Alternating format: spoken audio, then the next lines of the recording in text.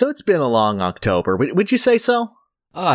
Exhaustingly long, indeed. Yeah, I feel like we've aged quite a bit, you know, just in this short time. So I thought that, we'll just loosen ourselves up. So you want to try something for me? Sure.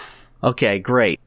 Welcome, everyone. It's Design Dorks Improv Comedy Hour. Okay, here's the pitch. So you are going to rob a Pizza Hut. You have looked at every single entertainment and fast food place, and you know that this Pizza Hut has the exact number of money you need to make it through the month. And behind the counter is a sweet old man beloved by his entire community, and you have to rob him of everything in that cash register so that you put as little chaos into the universe as possible. Go.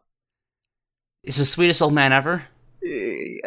So I'm told. Hello, Sonny. How are you doing? Oh, I remember when you were walking along the street playing the hopscotch. Such a good lad you are. Oh, what's that? Oh, there's no need to hate, Sonny. What would you like at the Pizza Hut? I'm sorry, you could good get sir, the Pizzone. I need exactly 64 cents to get through the rest of the month. Exactly 64 cents. Well, unfortunately, I don't know why I'm copying if I your voice. give you money, I'll be fired. Oh, and then my pension will be up. I'm just a few days from retirement, you see. If anything bad happened today specifically, that would just be the worst. I understand, good sir. Could you please turn around for 5 seconds, please? Oh, why, of course. I'll count the number of seconds I just in my pocketed head. $1 from the tip jar. 1, and walk out. And then from the door comes Funky Kong himself, wearing a temporary sheriff's badge. Yo, dudes, what's up? How you doing? It's me, Funky Kong, in the house. Oh, hello, Funky Kong. Why are you here? I just detected crime within the vicinity, my man. So what's up, criminal bro? I kind of just want to not talk and just let you talk between these two characters. Just building back. Welcome, everyone, to Design Dorks Gaiden. God. I did not have the energy for that. I was not expecting that at all. You left me hanging. I'm sorry, I just woke up. You have like 30 more minutes before the coffee kicks in. That's okay, my man. You know where you can have coffee? Prison! What's up? Oh shit, I should have gone ages ago. See, there you go. That was the improv we needed. Oh, okay. I'm Pyrr Kong. And I am the Duke of Dorks, who is not taking theater classes. That's going to be fun for you to edit. Oh, fuck you. Oh, okay. But yeah, welcome to Design Dorks, podcast where we talk about video games and other stuff and news. Yeah. Hope you've had a lovely October. It's been a bit sleepy and overly stressful for us. But you know what? Light's coming at the end of the tunnel. Year's almost over. All the shit of the year. Surely, it can't get worse. Oh, don't jinx it. Don't jinx Surely, it. it can't get worse. The alien invasion begins tomorrow now, just because you've said that. That's okay, dude. I know a Pizza Hut that they won't steal from. Side there. Right. Solid plan. Anyway, shall we just get into it? Absolutely. Alrighty. First off, K-Rool Watch.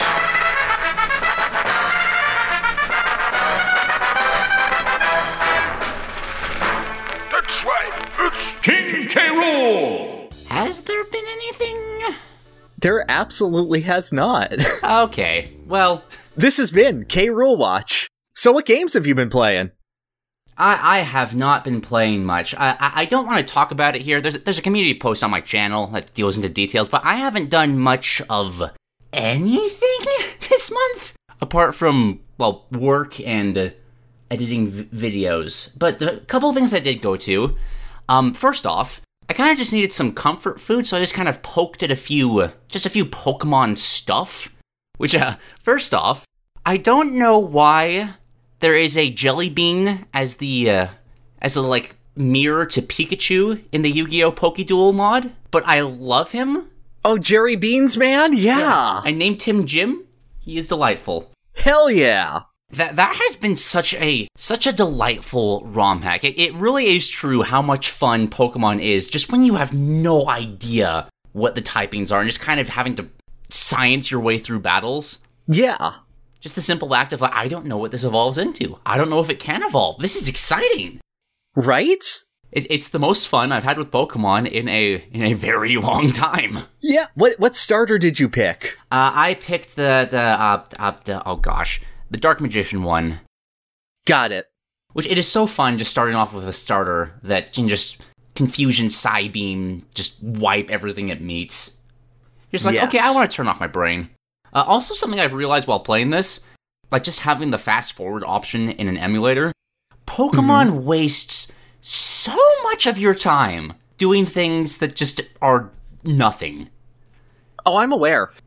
I just never really felt it at this point. I still stand by that the best version of Pokemon is Pokemon Stadium 2's Dodrio Tower, where it plays the game at 4 times speed. Yeah, I'd agree with that. But yeah, that's been a delightful time. I still don't know any of the Yu-Gi-Oh stuff. Are there, like, evolutions in the card game like that, or are they just kind of picking and choosing creatures that are kind of sort of related? Both. Okay, there are some mechanics that work like that. There are others that are, like, related to certain cards. Like, obviously, fusion mechanics, they just have the base monster and then you do the fusion, and that's usually an evolution. There are some monsters with leveling mechanics that work like that. The monster that they use in place of Eevee, Elemental Hero Neos, has contact fusion, where he fuses with another monster and then zoots back to the deck so you can do it again. Oh, okay. And then sometimes just Mystic Tomato evolves into Hungry Burger. I mean, but yeah, you can see the logical through line there. Yeah. I'm only on, what's the boat called? St. Anne? Yeah, St. Anne. Yeah, I'm only that far on it, but it's been a delightful time. I think it's nice to chill with. Nice. What's your party? I have to ask. Oh gosh. I've been swapping around a lot just because I'm like, oh, this looks neat. I'll put this in my party for a little bit. Right, there's so much stuff. There's so much. It's overwhelming. The Dark Magician starter, obviously. Yeah. I've got Jim the Jerry Bean. Let's see. Hold on. I'm actually going to open the emulator right now. Pop it open.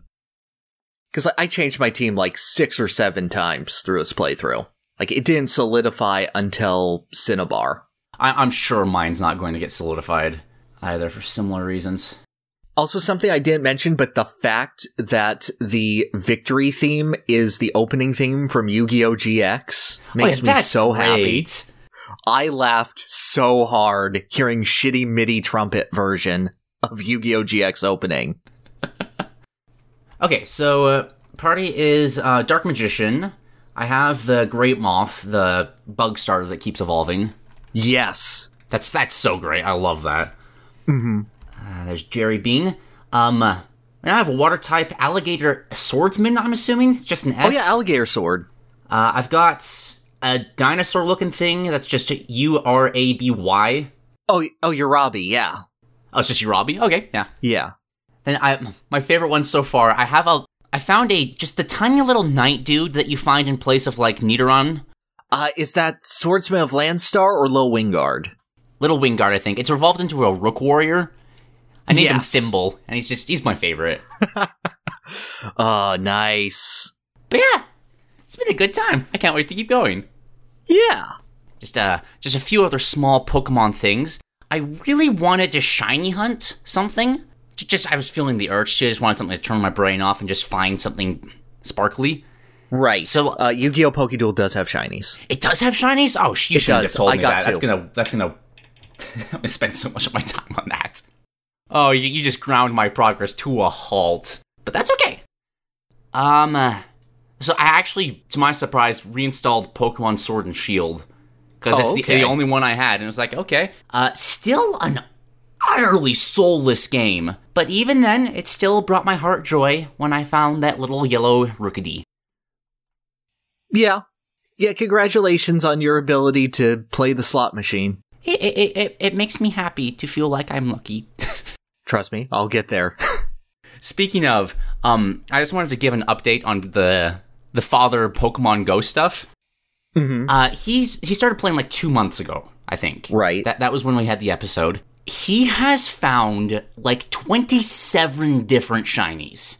Oh, yeah, Pokemon Go is really easy to get shinies. Oh, no, even then, though, like, I looked up the odds. Like, it's not through, like, events or anything like that. It's just sheer, raw luck of just, like, there's a 1 in 500 chance to get this. Oh, there it is right here. I don't know if his, like, phone is cursed, but, like, he'll sometimes just hand me the phone while we're driving. I have literally found more shinies for him than I have for myself on my own phone. Okay, in the 2 months that he's had it. So the frustrating thing is I sit here and I have a lot of shinies on Pokemon Go, and not all of them from events, definitely not. I actually have a pretty competitive shiny muck. Nice. With really great stats and whatnot. That does not forgive my mother, who has encountered Ho-Oh once, having a shiny Ho-Oh. It's so stupid! Like, they're good shinies, too. Like, he's got a Ninetales, that's one of the best ones. He's got a Hitmonchan, he's got a Shuppet. Fuck him. Giratina, Scizor. No, fuck him. I want shiny Bayonet. I want that. That's a me thing. It has been profoundly frustrating. Yeah, Mr. Dorks, I apologize for my language toward you. No worries. I don't know if he watches this. I highly doubt it. He doesn't have the time to do that.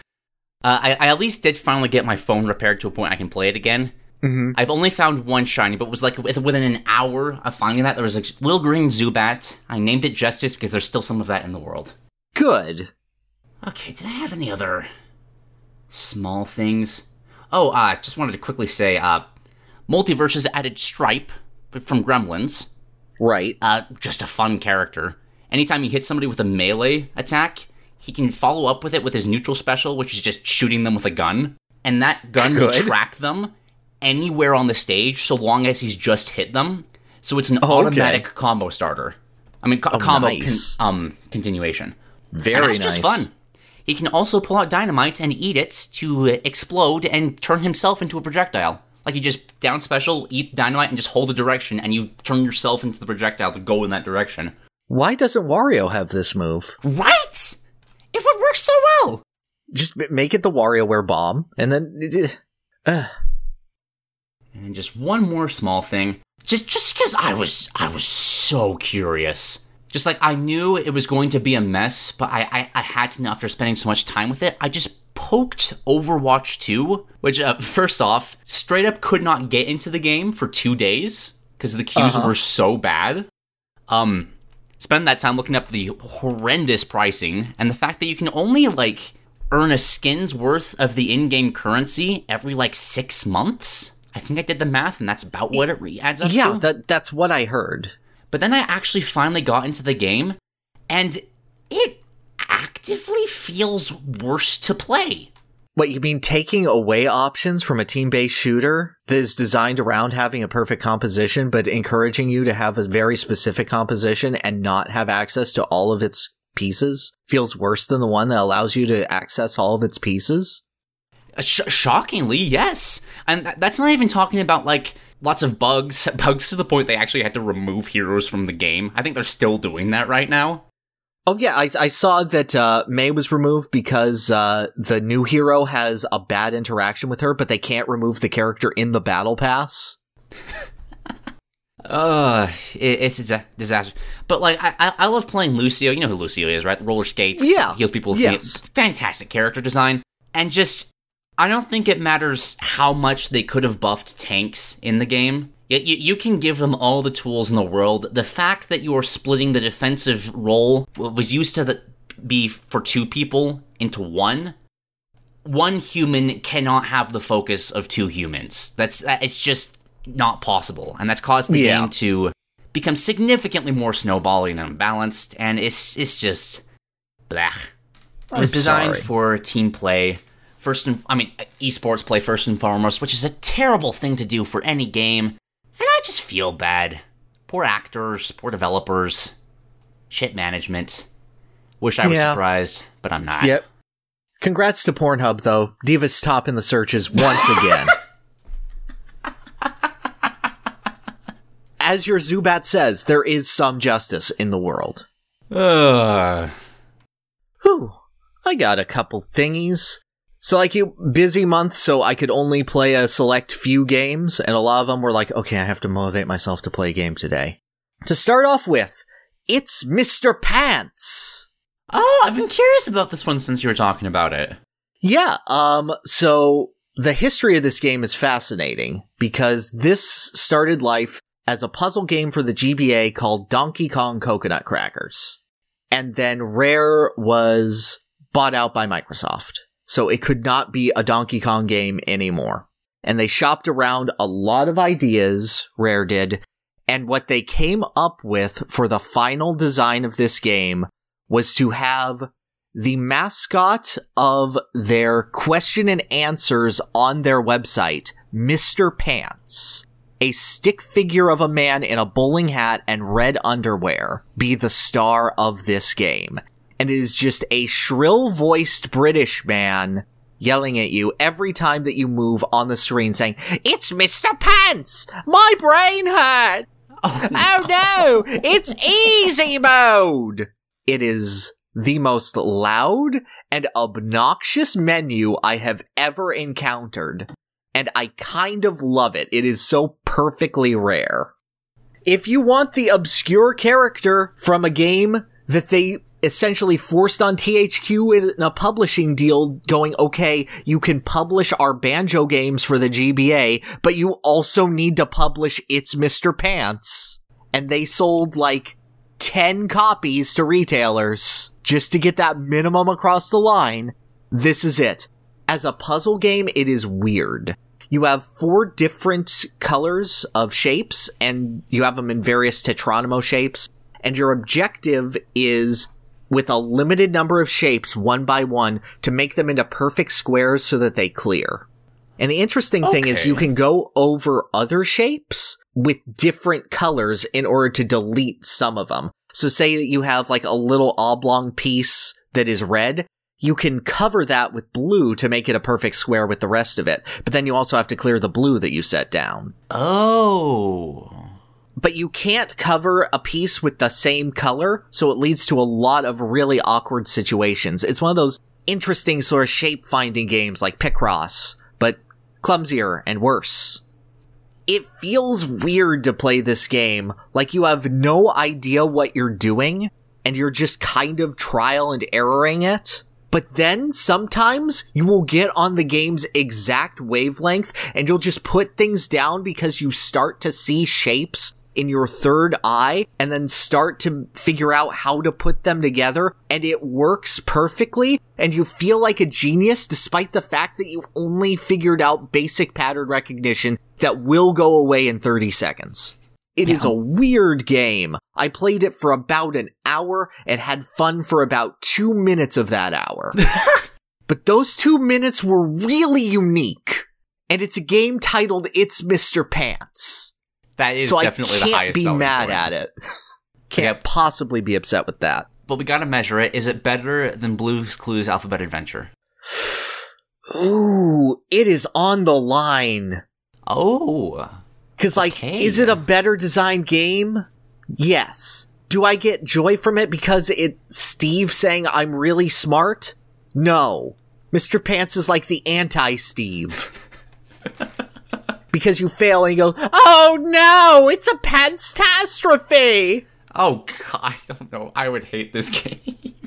It's awful. I will remember this character forever. I'd say it's about even.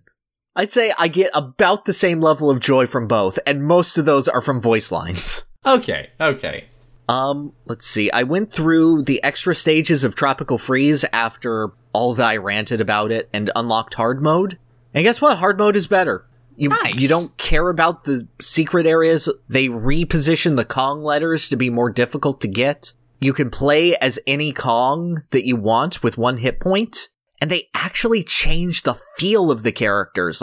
It's so interesting that they changed the jump sounds on Diddy because he is less weighty than Donkey Kong. So he feels a lot floatier because he doesn't have the thud and he doesn't have that sort of mechanical impact that Donkey Kong has when he jumps. And that doesn't actually change his flow, but it feels like it does. Yeah. And that's been really, really interesting for me. Doing the bosses with only one hit point, and the bosses are clearly designed for you to take a hit so that you can, like, learn the patterns properly, and, you know, they have healing mid-fight because of it. Mm-hmm. Doing them all in one shot feels real good, and you start to learn how to take shortcuts on those bosses and hit them early. So there's really good stuff in here. It doesn't change my opinion of the game as drastically as Toughest and DKC 3 did. I don't think it hits the landing quite as well, especially because you have to beat the full game in order to unlock hard mode. Mm-hmm. But, like, yeah, I had more fun, at least. Like, the game is good, it just keeps doing things that I don't like all the time. Is it still... just take hard mode on its own. Does that still rank as your least favorite Donkey Kong Country game? Or does that, like, beat Returns? I think it would beat Returns. Okay. I think Returns has a lot of filler levels that I'm not too big of a fan of, but it does help the pacing having hard mode and having that tension. Nice. And then I just went through like a period of 4 days this month where I was really depressive, really couldn't motivate myself to do anything, so I needed a pick-me-up. And that game, as always, was Crash Team Racing. And God, I love that game. I just want to express to everyone, I love that game so much. I picked up the PS1 original. I had gone heavy into Nitro Fueled, but I just wanted to play the original and feel, you know, is this as good as I remember? Yeah, it's still incredible. Still an amazing, amazing game. For 99, absolutely insane game. Did the entropy time trials to unlock him, which is getting really, really tight times in every time trial and then beating his ghost on the same time trial. Gosh, that's nice. You have to actually use the game's deeper mechanics in order to get to him. You have to extend your turbos. You have to find shortcuts. You have to figure out essentially when to turbo, when to get a hang time turbo boost. I get to feel the slight differences in how Nitro Fueled and CTR Regular works, because if you're in a pit in CTR Regular, you just drop immediately, whereas Nitro Fueled lets you sort of glide across with your momentum for a little bit longer, so it changes the lines that you have to do in some cases, and I really enjoyed rediscovering that, especially in Engine Labs. And yeah, just like, if you haven't played Crash Team Racing, it's really good. Like, let me say outright, I don't really like Mario Kart anymore. It's not one of my favorite series. But one of my top 10 games is a kart racer, and it's this one. 'Cause it's incredible. Nice. And it remains incredible. And then that would be the shorties I have, but I did play 2 other games, and one of them was Yu-Gi-Oh! Forbidden Memories. It's ringing a bell. I think I might have played this one. It's a PS1 one, so. I think I might have played this one. It was I remember this! Yeah! This is the most brutal slot machine you will ever come across. It is a fascinatingly miserable game. I kind of love it. So, this was developed before the rules of Yu-Gi-Oh! Were properly established, so it was almost entirely based on the manga. Field power boosts mattered a lot more. You could only summon 1 monster per turn. You could only play 1 magic card or trap card per turn, unless it's an equip card. And fusion rules barely matter. You can just sort of knock your cards into each other, as many as you have in your 5-card hand, and just sort of hope that they make a fusion, like, oh, if you have a girl card and a beast card, they fuse into Nekogal number 2 every single time. It is so interesting because there is an optimal play in this game, and that is to fuse Twin-Headed Thunder Dragon, which requires either a dragon or a thunder that is over 1600 attack, and another dragon or thunder. And this gives you an 2800 attack monster. And this is the strongest card you're probably going to get in regular play. As of the halfway point of the game, duelists start using cards that are 3000 and above. By the end of the game, your opponent will have not a single card that does not beat Twin-Headed Thunder Dragon. Every single one of their cards will beat over it. Oh. So you go, okay, what the hell do I do?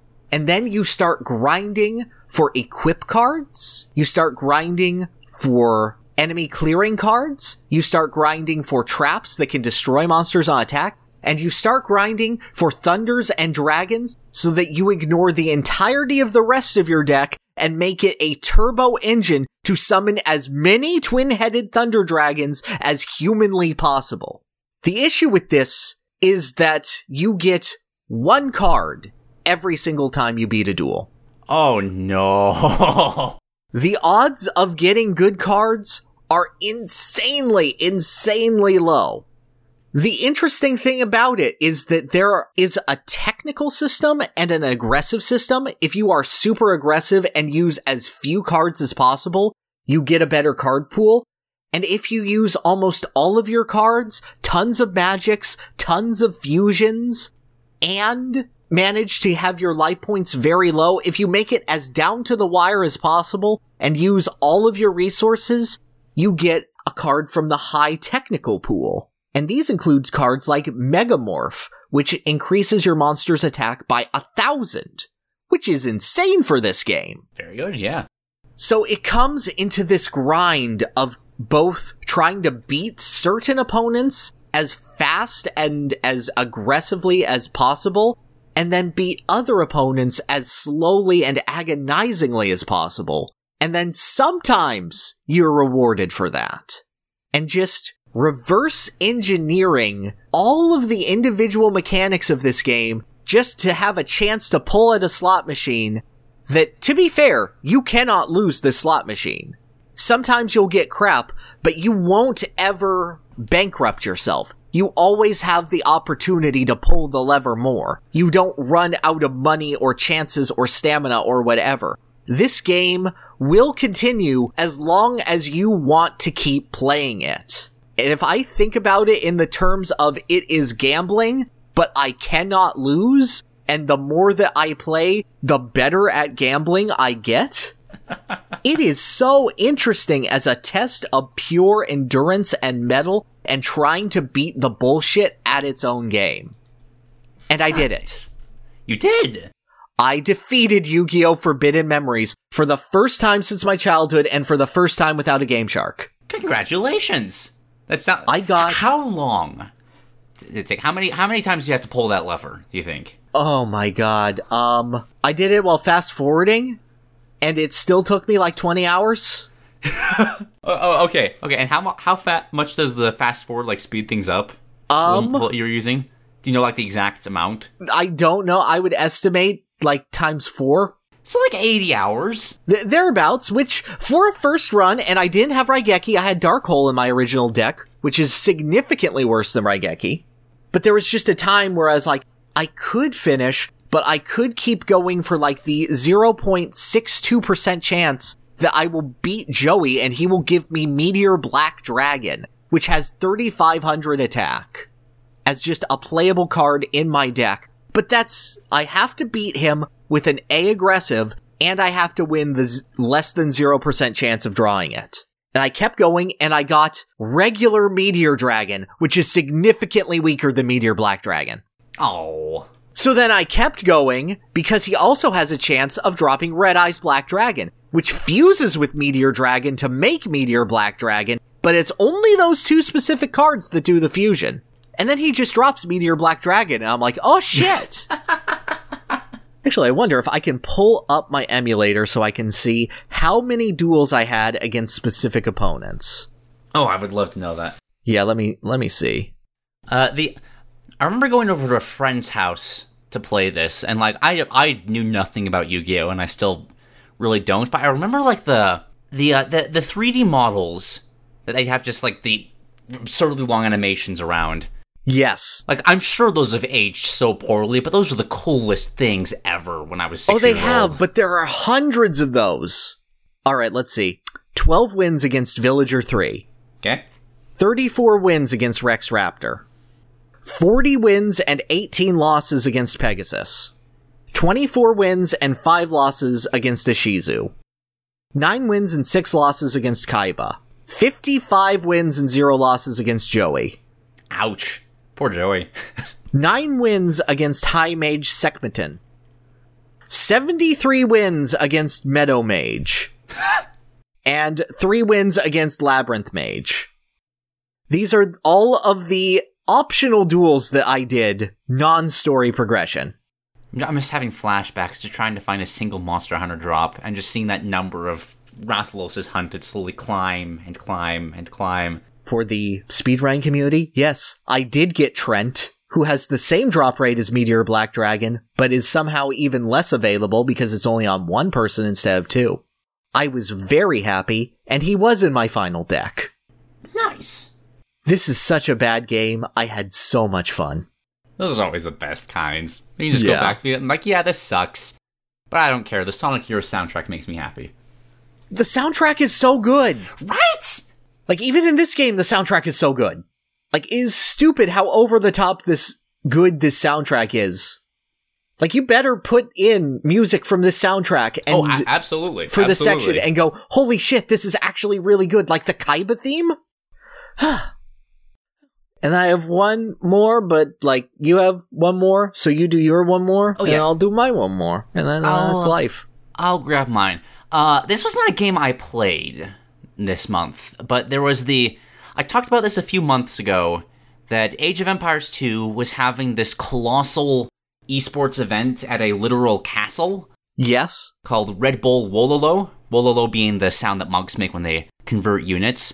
Okay, so that's not a Pokemon. Got it. No, unfortunately, no. That'd be a great Pokemon, though. Oh my gosh, just some kind of little monk monster. Well, I'm just imagining Wooloo, but as a monk. No, yeah, that's the same thing. I'm just imagining it with a Pope hat. It'd be great. But, like, hilariously high production value, first of all. Like, everyone's dressed like they're in the medieval ages. People are actually drafting their civilizations over an actual world map. It's so great. But I wanted to take this time to gush about, like, actually watching competitive Age of Empires 2. Why it's an esport that survived the test of time. Alrighty. So, real-time strategy gameplay boils down to 2 major factors. Macro and micro. Macro being how well you can manage your overall bases and economy, while micro is how well you control individual units to dodge attacks, raid enemies, that sort of thing. Right. Most successful competitive games of this genre blend those 2 aspects together to force, like, really good players to master balancing both elements. StarCraft 2 is a good example of that. It's an insane showcase of, like, how good people can get. It's, like, you'll see people individually split apart 7 different units in 3 separate places at the same time while expanding to 3 other bases, and it's just an insane showcase of mental prowess. Yep, I cannot do micro whatsoever. I can do it if I'm focusing on, like, 5 things and nothing else. Like, if my screen, it's what I'm focusing on, but my base is forgotten when I'm trying to do it. Oh no, my entire experience is just focusing too hard on, job's done, more work, job's done, more work. Yes, me lord. Loktar Logar. That's not the same, but whatever. No, that's the orcs, but... I know it is.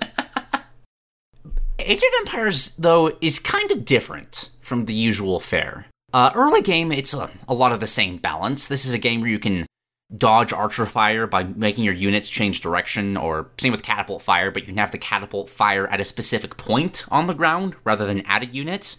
Right. Which creates, like, these insanely tense moments where both players are trying to read what the other is trying to do, which is really difficult to do. But as the game goes on, it becomes next to impossible for even the highest leveled players to micro effectively on a grand scale.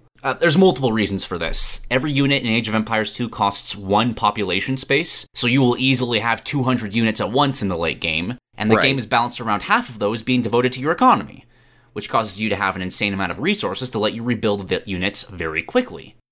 Buildings also have more health than the average RTS, requiring players to siege them down, which for things like giant castles or large amounts of production buildings causes battles to last for a very long time in a single area. And then on top of all that, the maps in the game are much larger and harder to traverse than other games like it. You don't have, like flying dropships in StarCraft or the naval transports of Warcraft that get you around quickly. So armies don't, reposition very quickly. But you have to have a wide net around the map because there's important resources scattered all over the place. This all meshes together to turn late-game, high-level Age of Empires into a macro slugfest. Giant armies pushing each other back and forth on multiple fronts as both players try to balance out where they should be rallying the reinforcements they are creating. If you see a flank that's undefended, you can send some cavalry through to raid your opponent's farms. But if you send those troops there instead of the main battle, you might lose ground and allow your opponent to claim some valuable gold with a mighty castle that'll take ages to siege down. And even if you manage to successfully kill off a large chunk of villagers, that population space will immediately be filled by a larger army, which will outnumber yours as half your population is an economy. Say your enemy starts flooding the battlefield with spear-wielding cavalry counters, you have to start quickly churning out a way to deal with them as your horsemen are now useless.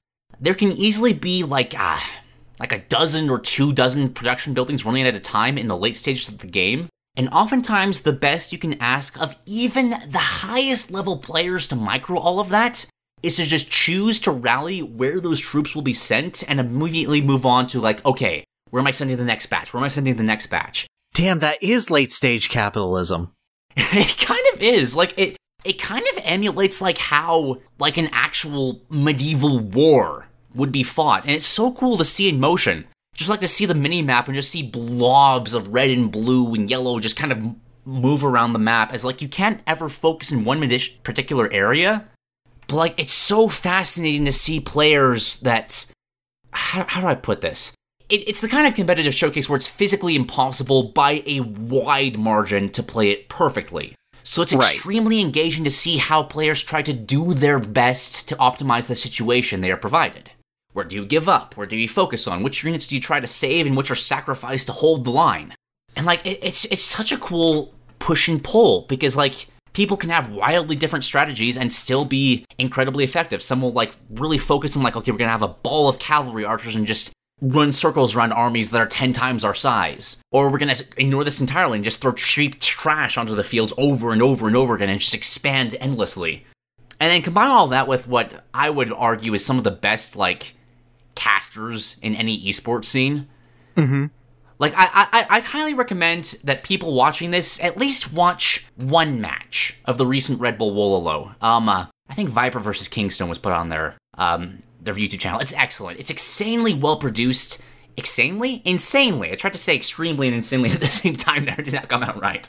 Just beautifully high skill ceiling, and it's just fun to watch people play a medieval strategy game in a real castle. That just brings my heart joy in a way that few things can.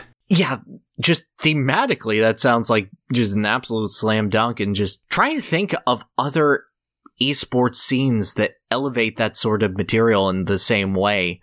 But you obviously get fighting games in like a ring, like a wrestling ring, but that's like the most I can think of right now. I can see that, and just like Street Fighter 6 elevating commentators right now, which is actually funny. They're currently data mining new mechanics for Street Fighter 6 based on mining out commentators' calls for him. That's amazing. And going like, oh, what does this mean? Oh, does that mean Zangief has an anti-air grab now? I feel like that commentary thing is going to get so old very quickly, but I love that they're doing it so much. Well, there's a bunch of commentators, so...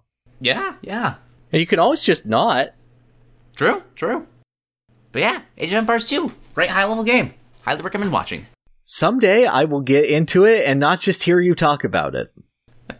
Don't feel pressured. RTSs are very long. It's just a huge time sink.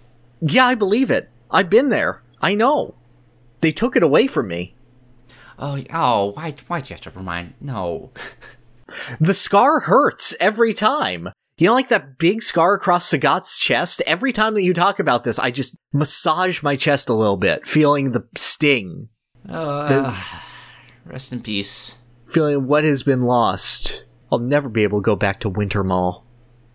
Yes, so someday, like, you get a community, recreate the whole thing. It'll return eventually. But it's not coming from Blizzard. Reforged was a disaster. Haha, yes! You know what game is occasionally a disaster, but is not generally? I love that this is how you're choosing to introduce it. It's Xenoblade Chronicles 3, baby! It's here! Huh. So, let me give full disclosure. This is a good game. I am probably the worst kind of person to play it, because I've put in a solid 20-25 hours. I'm still in Chapter 3. Oh, yeah. Are you just, like, trying to find every, like, you see that exclamation mark over somebody's head and you have to do it? Is it that kind of thing? I see that part of the map isn't filled out, and there might be rarer drops over there. And I'm like, I want to walk over there. And I see that there is a boss that is somewhat in my level range, but has whooped me. I don't care about you, brown-nosed Tracy. I'm going to keep beating you until I win. I don't care that I haven't unlocked chain attacks yet, and that would make it much easier. I'm gonna keep going at you until I win, and waste 3 hours just trying to beat this boss that I didn't need to waste the time for. It wouldn't be recommended to waste the time for. I get nothing to do it, but I'm gonna figure it out. Oh, that's wonderful. And then, of course, this game has an incredible job system wherein all of your characters have a starting class, and then eventually they're able to learn each other's classes as they fight with them for longer. And then eventually you meet hero units that join you as guest party members. And as you fulfill the hero party members' quests, one of your characters unlocks the ability to be their class. And then as you play as that character in that class, your other characters start to slowly unlock the ability to play that same class. That sounds like such a satisfying, Bravely Default system. It is. And it makes me do everything and completely ignore the main story for hours and hours on end, because Noah still has to finish his tactician class, but he's the only one that can learn this cool double-bladed fencer class, so I have to keep grinding on worthlessness so that he can finish his tactician class, which levels up slower than other classes because it's a healing class, and that fulfills its job a lot less often than the attacking version's class of just attack, or the defender class's version of just accumulate aggro. Yeah, that's Xenoblade. That sounds right. Oh, you would love and hate X so much. Probably. That is just what that game is. So, am I enjoying myself? Not really. Do I feel absolutely content while playing? Yes. This is a game of very, very strong contentment, and the world is incredibly, incredibly interesting. I wish I gave a shit about any character. Oh, no. Because, no, let me preface this. All of the characters are good. Okay. You scared me for a second there. None of the characters are more than good. I like their rapport, but it's... Okay, I know this happens in Xenoblade Chronicles 1, but every main character talks like they're in an anime, and their responses is, yes, I understand your point. However, I hate killing. Killing is a bad thing. I think that we can find another way. And this is 90% of their conversation. Just that very stilted anime, I am my ideal and very little more, and these occasional personality traits. And they mask it with British and Scottish accents so that it sounds more unique. Except for this one girl who I think is foreign because she has an American accent. Interesting. Where did that come from? It's so weird because everyone else has either elevated English or sort of the Irish, Scottish. I am not a good enough linguist to determine exactly what region of the UK you're from. I think it's Welsh. That's the major one yes. in 2. I think you're right, yeah. And then Senna is just here oh yeah, I'm from anime. That's my personality, yeah. Mimi, you're so cool. Thanks so much, Senna. So then, it's just that, and a very stilted, very dry, very proper delivery, but with accents sometimes. And then you have your metal face equivalents, and they're just acting like they're from theater. One literally goes, "Oh yeah, I'm the big bad boss. Boom!" I'm like, oh, so you know what acting is. You just choose not to use it. It is the most jarring vocal performances I've ever heard that are delivered well. Don't take this as me ragging on the vocal delivery. It is great. It is just such an interesting direction. And I know it's only Xenoblade really does it, and it's weird. And I like it, but it's weird. Yeah, the voice acting in those games, I wonder if they just give the villains, free reign to just do whatever they want to do. Just hey, you are evil, have fun? Because, like, the vast majority of them, even in 2, and I have a lot of problems with the voice direction in 2, like, they're so charismatic. They're like, from a completely different world of acting than everyone else in the game. It's like everyone else is from a heartfelt but odd, slightly foreign, mid-2000s anime dub. And then the other voice actors are from now. The consoles are just voice actors from now who have watched YouTube. I don't know if this is... The thing that's holding me back from Xenoblade 3 the most is this. I've looked up a couple of cutscenes of it, and just the voice direction is just... it's fine. I'm trying to think, maybe I should just check out some of those villains. And just see how that is instead. Looking up any of the consoles, just insert console and your favorite letter of the alphabet. Okay. And you'll probably get a really nice vocal performance that's weird. I think the first one is K. Maybe I'm forgetting that, but like, I don't know. I know I fought K and B, and I think one other, but I forgot his letter. I think Z is going to be the villain. That it's just the alphabet. You're just fighting the alphabet in that game. Yes. The story is interesting.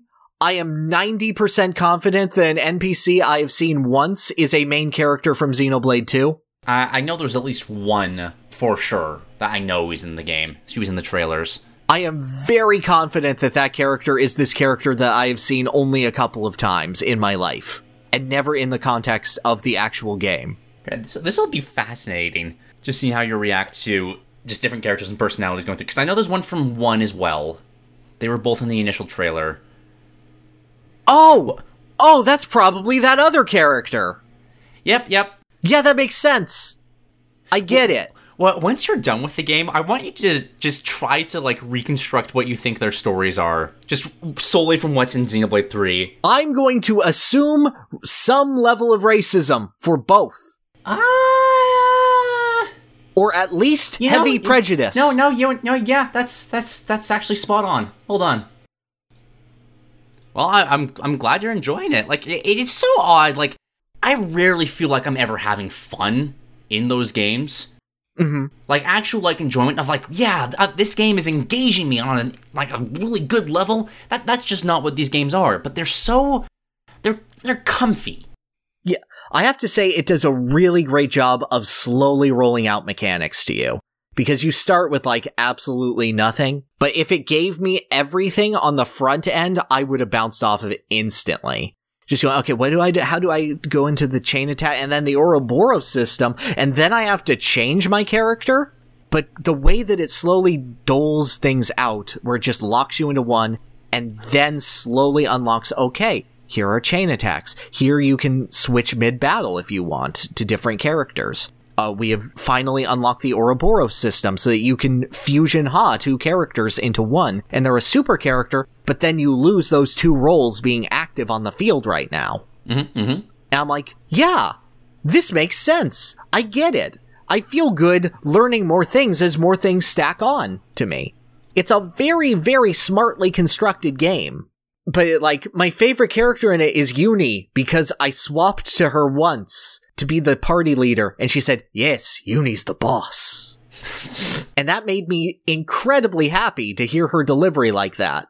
And that's the most I can say about any character, other than you sure are whatever archetype you are, and are voiced relatively well. Yeah, especially in the early stages of the Xenoblade games. With the exception of 1, because I feel like 1 had a fairly impactful moment that really got you invested early on. Yes, I know that moment. Yeah, it's just kinda... They start with the anime filler episodes.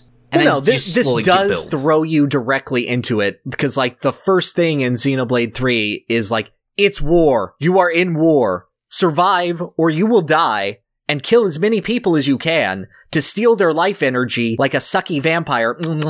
I'm talking more like, just how the characters interact with each other. Like, it kind of... Okay, yeah, you're right. There's, like, familiarity and basic back and forth. Yeah. God, what else do I say about it? Do you still think it's ugly? Have you seen more environments yet? I've seen more environments. It is much less ugly. There are still times where I'm like, oh, you're reusing this texture quite a bit, but it does... The natural architecture and layout of the world is really nicely thought out.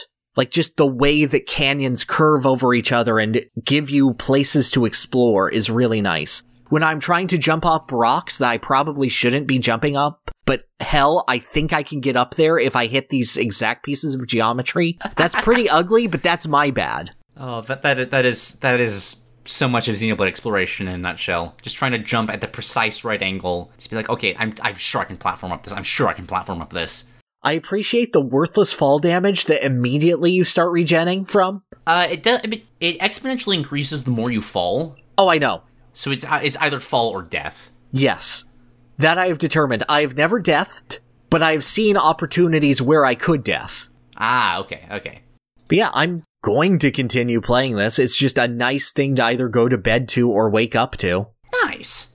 I want to finish this game unless it does something really bad. I mean, like, it's going to be a constant happy feedback loop, so. Do I think it's ever going to be a favorite game? Unless it does something absolutely bonkers with its story, I don't think so. But I'm thinking it's starting to ship two characters really hard, and things that get me are good relationships, so.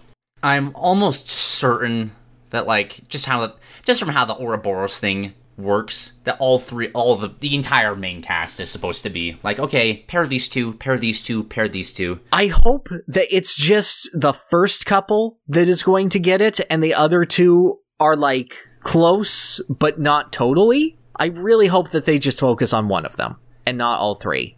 It would dilute it for me if it were all three. Okay. But if you give me one really good love story like Final Fantasy X, or what should happen in Persona 4, man. Nice. Eventually, I will get around to that game. Yeah, I feel that with a lot of games. Yeah. I feel like there's more... At this point in my life, there's more games like that than games I've actually finished. Yeah.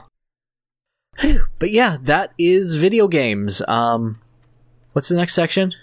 Oh gosh. Future Sight! I got it!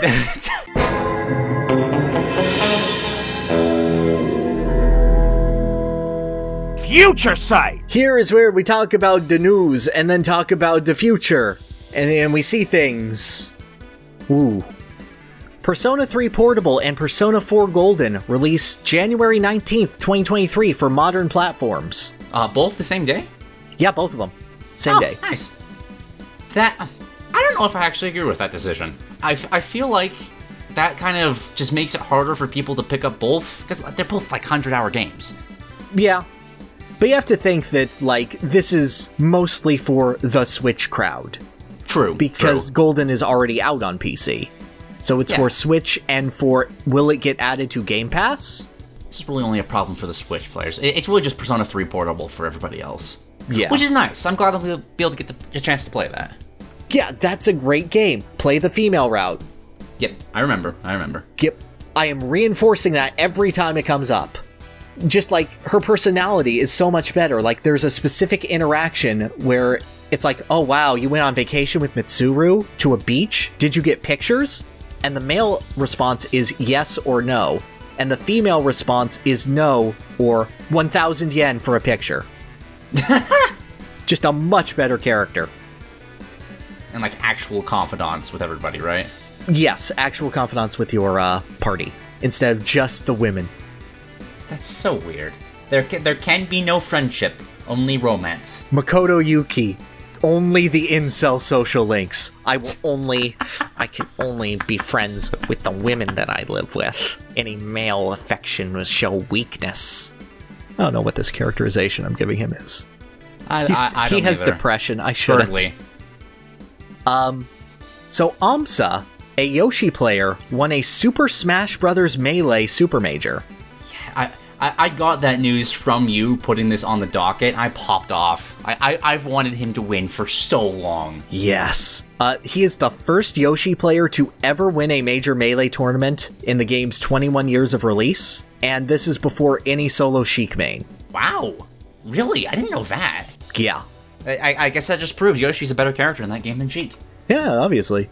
But no, it's just, he is Yoshi in that game, and just seeing him elevate this character slowly through years and always getting a taste of it, just, There's so much life in Melee. Absolutely. Like, it's not even just like, oh yeah, it's a good game in wave dashing. No, the meta has developed. We've seen Fox go from the dominant favorite to, yeah, he's there, but Marth is also here, too. Having about the same level of representation, to there is Hungrybox and everything else, to now this more balanced era that we have now.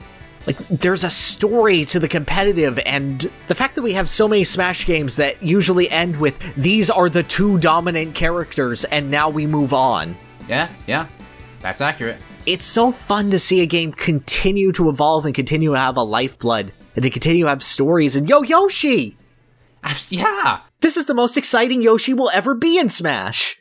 I hate how right that is. But I love watching Amsa play so much. Just the sheer mastery he has over both just tossing the eggs over, like, into the exact precise locations. Like, he can straight up see the future and see exactly where his opponent's going to be. Yes. And knows exactly when to do the flutter jump to armor through it. And it's just like, dude's genius. And an absolute sweetheart. Like, every time I see him happy that he's won, like, my heart grows 3 sizes. Yeah. It's nice to have a feel-good story from Smash for once. Yeah. Speaking of feeling and good, Splatoon 3 has accounted for 69% of all physical games sold in Japan during September. That blows my mind. That's not Switch games. That's video games. 69%. You don't get nicer than that. I'm just kind of blown away.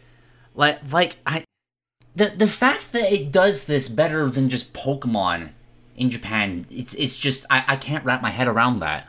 With, like, just imagine if, like, Pokemon crossed with Call of Duty here.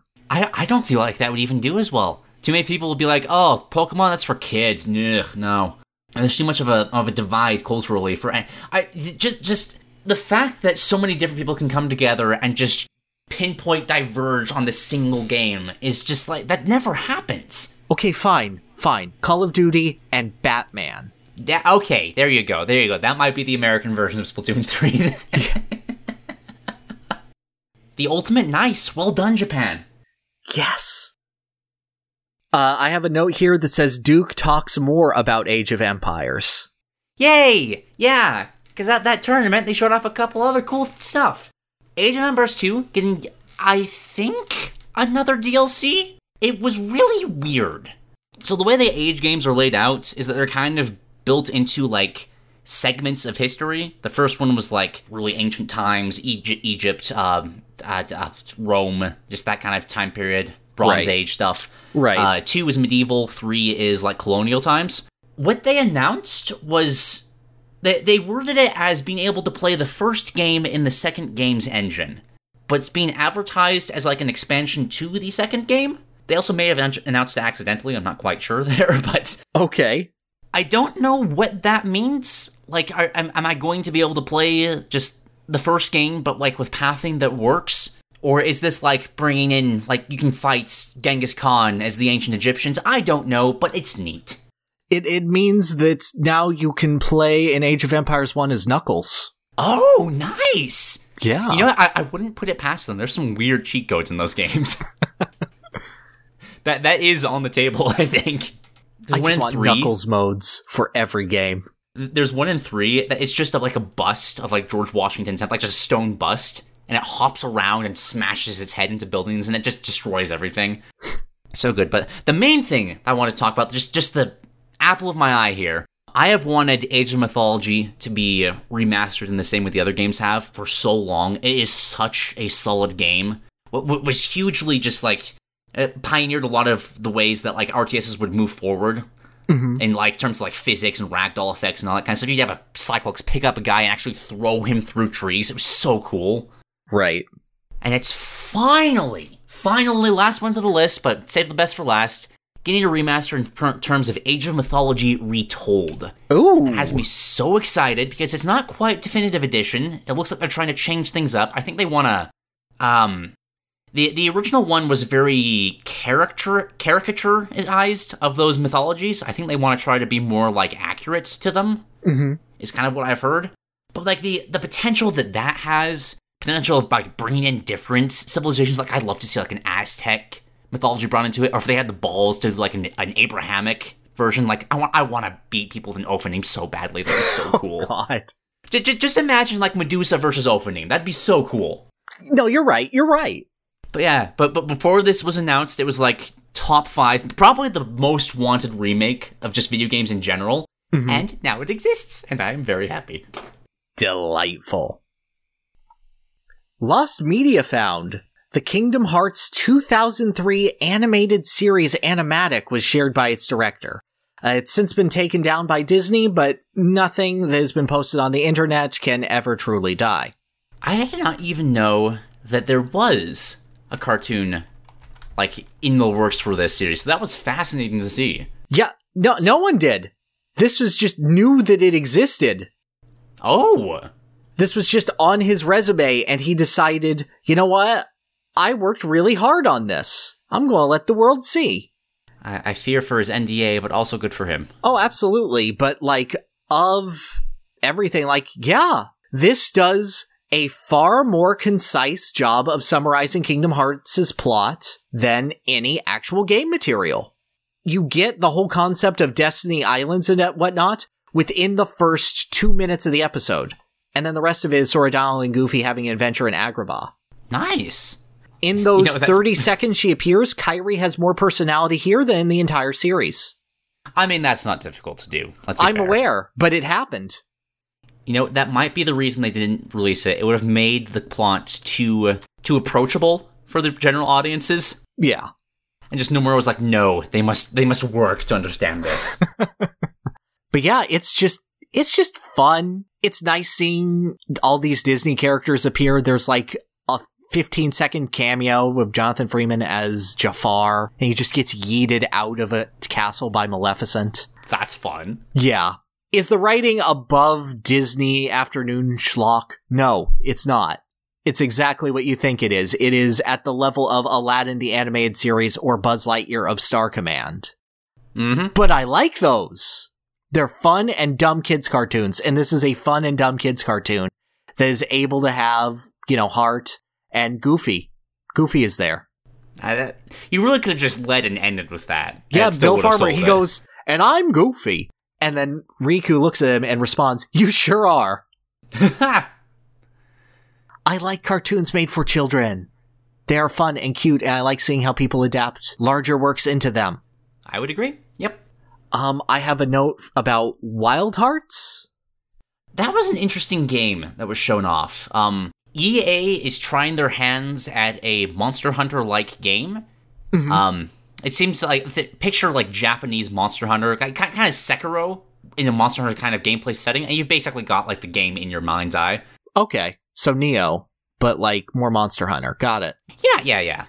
Does a really cool thing though, where like you can like almost place buildings. Like I hate to compare it to Fortnite, but it's the only thing I can really compare it to. Like you can set a little contraption on the ground and like build a tower upwards, which you can then climb to like get a jumping attack from above on a monster, or launch off with this like really crazy like propeller thing to fly overhead with it. It's a very odd mesh of like the classic like wooden Japanese architecture, but created in a way that's very high tech. It's a fun aesthetic. I'm enjoying it. I don't know if I'll actually play it that much, but it's got my attention. I have always wished to gentrify the Rathian domain, so this is fulfilling a good fantasy. I'm a bit bummed that they chose to do a Monster Hunter style game, but they chose Japan again. Like, there's so many other places you could do that with. There is Europe and there is Japan. You will pick one. No, there's sometimes so many both cool things. But yeah, looks neat. Nice. Would like to play. Also neat, new Crash Bandicoot multiplayer game teased for Game Awards via pizza. How? So they are sending out pizza boxes advertising Crash Bandicoot Wumpa League. And it is saying that if you would like more pizza, you may go and check out our pizza, which costs $12.46 and $12.08. And 12/08 is the date of the Game Awards. Oh, okay. Yeah. Wumpa League, is that like... That sounds kind of fighting game-ish? Yeah, I think it's like a multiplayer brawler. It might be like I don't know, Rumbleverse or something. I don't have any other details other than Crash Bandicoot Pizza. It's gonna be a competitive pizza baking fighting game. That sounds right. But hey, cool. Yeah. The brand continues. Yeah. And this way you have something to order when you steal that 63 cents from the grandpa that you mugged. It was 64. It was very important, 64. Oh, I see. I'm That's sorry. all I need to get. I'm sorry. It's 1 cent away. I'm sorry. I'll have Funky reimburse you the penny. All right. And then we have Bayonetta 3 and its voice acting. Oh, God. How far have you followed this story? Tertiarily, I try to stay off of Twitter and just any Twitter-adjacent news as much as humanly possible. I find it drastically increases the quality of life. That is entirely fair and accurate. I've seen enough news stories. I saw the initial one. I saw Kamiya's childish response. I saw the actual, reporting on it. It's a mess. Yeah, so here is going off of mostly memory for me, and I've linked a post to summarizes it as of October 21st for you as well. So as was reported, Helena Taylor, voice actress of Bayonetta for Bayonetta 1, 2, and voice clips reused for the Super Smash Bros. Games, stated that she was offered $4,000 to voice Bayonetta in Bayonetta 3, and that she found this was an insult and had broken NDA and asked for people to boycott the game. She said this was after negotiations with Hideki Kamiya, director of Bayonetta 3. That $4,000 was the new figure that they were giving her after an initial figure that was presumably lower. Mm-hmm. This is coming in a time where voice actors are horribly mistreated. The recasting of a lot of Mob Psycho 100's cast in order to avoid union contracts. The Jujutsu Kaisen movie having actors paid $150 total for a film that made millions. Which is ridiculous, obviously. Yes. So it is very, very easy to see this as, oh, people are getting screwed over. And she's using language such as, I can barely afford rent. I don't care if I'm breaking NDA. What will they take? My clothes? I can barely afford to run my car. And that's incredibly sympathetic, especially in this environment. Mm. Very easy to rally behind. I wanted to rally behind this. I wanted to signal boost this. I know how hard it is to be a voice actor and to get to the level of voicing a character like Bayonetta and still being treated awfully. That's the reality of the industry, and it needs to change. This was further reflected by Hideki Kamiya responding in the Hideki Kamiya way, which was, lies, beware my rules. His rules being, if you speak to me in English, you are banned. This led to him blocking so many accounts that Twitter automatically suspended his account and temporarily deleted it because they thought it was a bot and he was being hacked. I'm honestly surprised that hasn't happened multiple times in the past. Yes. Him. Now, to go into Kamiya's background, all accounts, he is a very soft-spoken man in one-on-one, very self-reflective and whatnot. Probably the worst person in the world to have on Twitter, because his response to, why don't you just get off the platform, is because then they would win. He just not great social media presence. That's not the attitude you can have with Twitter, really. So you have something that is very, very clearly drawn in the sand. This person is really, really bad, handling it terribly, and then you have the poor, underpaid voice actress of an iconic role who is suffering and breaking NDA, getting legal action definitely thrown in her face in the future in order to tell this story. Mm-hmm. That would be great if there wasn't two problems. One, video game boycotts never work. Correct. There has never been a single one that has worked, and in fact, due to the events of this, Bayonetta 3 became the most pre-ordered game on Amazon. It's just free publicity. Yep. Just gets into the news. Yep. Second is that it is not just likely, it is definite that Helena Taylor was lying. Which blows my... She didn't need to. I know. The original sum was still, like... So, to my memory, I don't have the numbers in front of me, but I've heard this story told to me like 5 times. That 4,000 figure was closer to in between 3,000 and 5,000 per session, and having 4 to 5 sessions. Yeah, which totals out to something more like 15 to 20,000. Yes. Which, you could argue, yeah, they should be paid more for a role as large as Bayonetta, if you'd like. On the other hand, Bayonetta is not as large as was reported, because she said it was something like a $450 million franchise.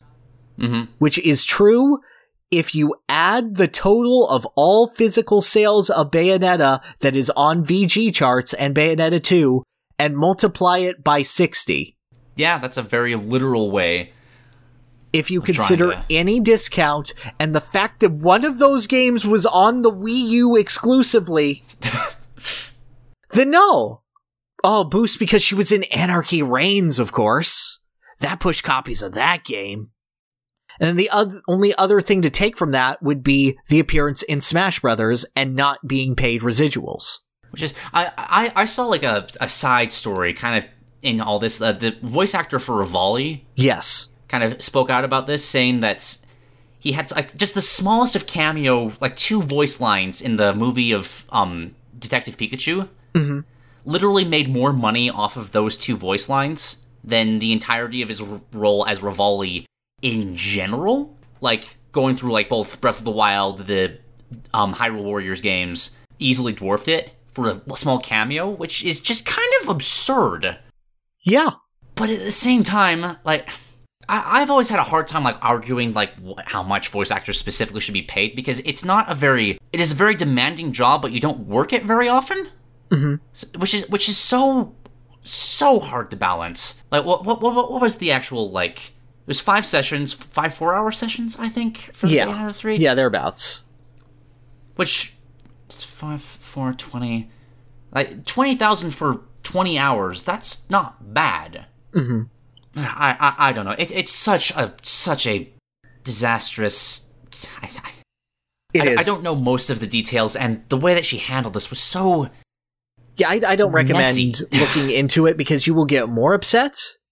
But yeah, to go into just slighter details to fill in the blanks, she said no, and offered was reportedly a 6-figure asking price. Which I think is too high. I agree. And they looked at that with all due respect to the Bayonetta franchise, it has never been a good seller. Ever. Yes. It is the reason why Platinum has the reputation of, we make incredible games that no one plays. So they said no, and they offered the role instead to Jennifer Hale, who is the most high-profile union supporting actress that you could possibly imagine. Mm-hmm. Wonderful actress, got a lot of undue harassment from this. Yeah, especially since her response essentially was, I cannot break NDA, but I feel as if my reputation speaks for itself, and it does. Absolutely.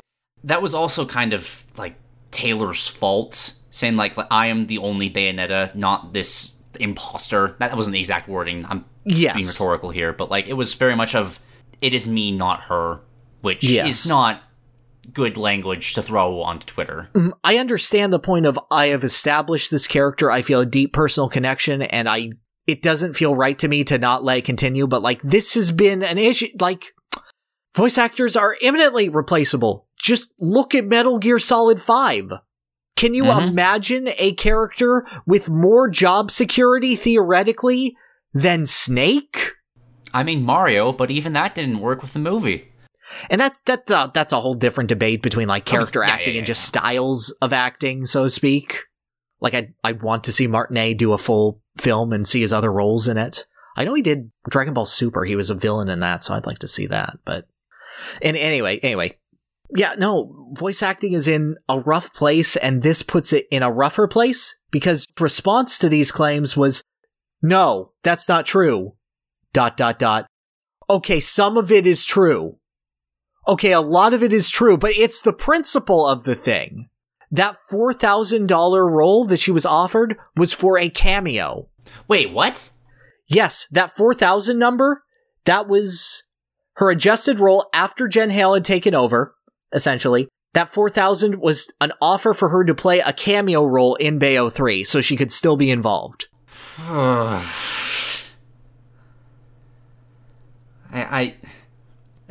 Few things grind my gears as much as this sort of rhetoric. When someone that's part of a problem essentially shoots their own movement in the foot by arguing it poorly. Because like this is going to make it so much harder for like these kinds of discussions to happen in the future. Yes. Because like again, you just said $150 for a movie in general. Like I don't care what you did in that movie unless you like brought coffee, and even then, like for an entire movie's worth of stuff, that should be a little bit more than that. Yep. Yeah, it's just I love voice acting. I truly do, and I want it to have more respect in general. But one of my quotes on the subject as I was getting into it was from Mike Pollock, the voice of Dr. Eggman, and just a brilliant voice actor overall. He's so often asked by fans to do Eggman's voice, to say things as Eggman. It's an overwhelming role. It's one of the most recognizable characters in all of video games. Mm-hmm. And everyone's like, why don't you just coast off of Eggman forever? And he said, well, there's about a Sonic game released every year. And then, obviously, like, additional roles and additional marketing for that. And he goes, so Eggman will let me put food on the table for about 5 days out of the year. I have to figure out what to do with the rest of the 360. That's just the reality of voice acting. You have to keep going for it constantly. Yeah, and they're oftentimes just, for the amount of actors that are out there, it's crazy to say given how much entertainment is in this world, but there's not enough roles to support that for everybody. Yeah. It's harsh. It's an art. It's very difficult. It's a beautiful art. It's almost entirely separate from acting. Having done stage and voice work, there is a totally different set of skills that you have to tap into for both. And narration work, what I'm doing right now. Would I talk this way on stage? Probably not. Definitely totally not. Different type of delivery, totally different type of timing, and ways of interacting with the crowd, and ways of getting what you want out of your audience. There's a skill set that has to be very carefully toned and brought out in that. Anyway, Bayonetta 3 looks real good. How do I word this? Does this change your perspective of eventually playing it in any way? It stalled me for a bit. It makes me want to play it more, but did it change how high on the priority bracket it is for me? Not entirely. Am I a bit fatigued by it? Yeah, but if I see a cool thing in it, I'm not going to go, oh, morally, I can't do this. Because, like, I can't think of a single thing that I could consume that is morally okay in every way. Yeah, that's very fair. If you like any media, if you are listening to us right now on the YouTube or the Spotify that is sponsored by the Google or whatever owns Spotify, that is morally compromised in some fashion. God, media consumption what an is just story. I know. God, I love voice acting. You want to stack on some extra depression on that? Oh, that's exactly what I need right now. Go for it. Awesome! Because the Zaum Creative Collective have disbanded in the most Disco Elysium death possible. This is the creative... Wait, this was Disco... No! This is the creative collective behind Disco Elysium. Oh, I didn't realize that was... I should have realized. I've seen that so much, but... They have disbanded because their investors have kicked them out of the Zaum company. Because obviously, people who write so much about a communist philosophy aren't really down with the continued propagation of the capitalist desires of their investors. I mean, that does sound exactly what they would do. And considering that one of the characters in Disco Elysium is based off of one of their angel investors, this makes it the first time that a fictional character inside of a video game has killed the creative force behind the video game. That is... What a fascinating game. Isn't it? Isn't it so incredible? The This is also a big blow as just how many other Estonian works do you know? None. Yes. Can't think of any off the top of my head. This creative collective was one of the shining lights of Estonia from just a cultural touchstone perspective. Like, even discounting Disco Elysium itself, which is the big thing that has crossed seas and whatnot. There have been novels made by it, songs. This is not just a video game company. This is literally a creative collective of people coming together to create culture for this country. I know so little about Estonia. I thought Likewise. It was like a city. No. And I just Googled and I was like, oh shoot, that's a country. Yeah. Yep. But like, it kind of proves the points that this was a major step. It was. And now Disco Elysium 2 is going to be the most fascinating game in the world. For totally different reasons why it was going to be the most fascinating game in the world like a month and a half ago. What was that confirmed, and is it still happening if it was? I believe so. To both? Yes, I'm pretty sure. I know they're adapting one of the Zaum Creative Collective heads' other works as a game as well. Okay. Which I believe that now Zaum, the Creative Collective, is suing Zaum, the company, for the rights to, and potentially Disco Elysium. That's... it's like, no, we're not indie enough. Give this back. Yeah. I on one hand, that's gotta be so hard, but on the other, I kind of love that story. It's perfectly married to what it is. Yeah. You predicted your own downfall perfectly and poetically. Like, literally considering the failed game studio in Disco Elysium. Yeah, that's what I was just thinking about. Like you did they knew. know this would happen? Was this a plan? But yes, they originally weren't going to go into video games, but I think one of their children or grandchildren, I don't remember the exact story, was like, you know, what you're doing isn't working, but if you made it into a video game, like, people buy video games. And they're like, okay, we'll make a video game. And then they made Disco Elysium. Yeah. So yeah, I think, despite how shitty this is, I think they're probably going to be in a good spot, because if you say, yeah, we're the creative force behind Disco Elysium, I think people are going to throw money at you. Yeah, that's an easy Kickstarter right there. Yeah. And obviously I hope that you continue to get the rights and we get to free Lieutenant Kitsuragi from his prison, but... yeah. So anyway, on cheerier news, the Mario Kart Tour customer service team teaches a customer how to make a panini. It's, one of the gliders in the game is called the Pyrr panini, and it looks like a panini. Oh, okay, that makes more sense. And then they called in and it's like, hi, let me read it verbatim. Hi, I love the design of the Pyrr panini glider. In fact, it looks like it would actually make a delicious sandwich. I was wondering if you could confirm the ingredients that are represented in the design of the glider. It appears to have ham on it, as well as lettuce and tomatoes with cheese. But what are those white pieces with the orange color in the middle? Are those eggs or onions? Also, what kind of bread is used? Would love to know. The response being, Dear user, thank you for your patience. Pyrr panini is a sandwich made with lettuce, boiled egg, tomato, cheddar cheese, and ham on a milk bread and toasted before cut into 2 pieces. If you would like, please try it. We're happy that you liked Pyrr panini, and we would appreciate if you used it for mini races. Thank you for your continued support of Mario Kart Tour.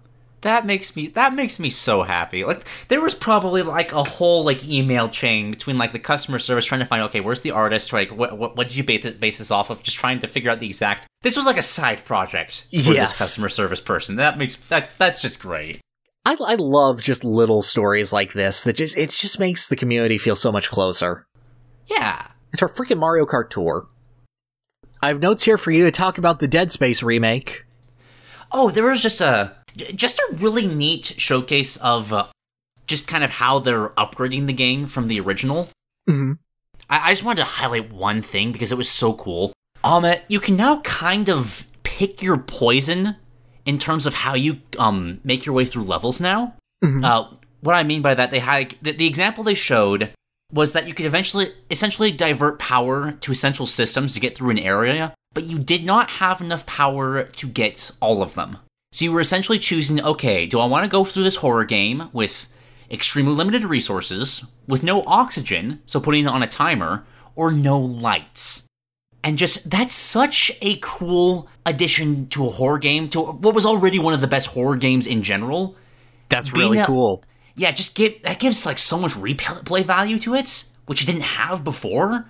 And just being able to go like, okay, what's going to scare me most or the least? That'd be so fun to like play with friends and like have them choose for you. And just like, I'm impressed by how well they're handling this property, and I really, really hope that it can like meet expectations, because it seems like the team behind this, like, EA is doing the best thing that EA can do and is just leaving them alone, and they're doing so much good stuff with it. Nice. God, no, that's such fascinating horror design, essentially letting you choose what is scarier to you. If you have the balls to like go for what would scare you the most, or if you're like, okay, I know this is too much, I need like a little bit of a respite here, oxygen, let's just get through this as quickly as possible. Exactly. It reminds me of like that sequence in Until Dawn where you're talking to the psychologist and he's showing you Rorschach tests, but like good.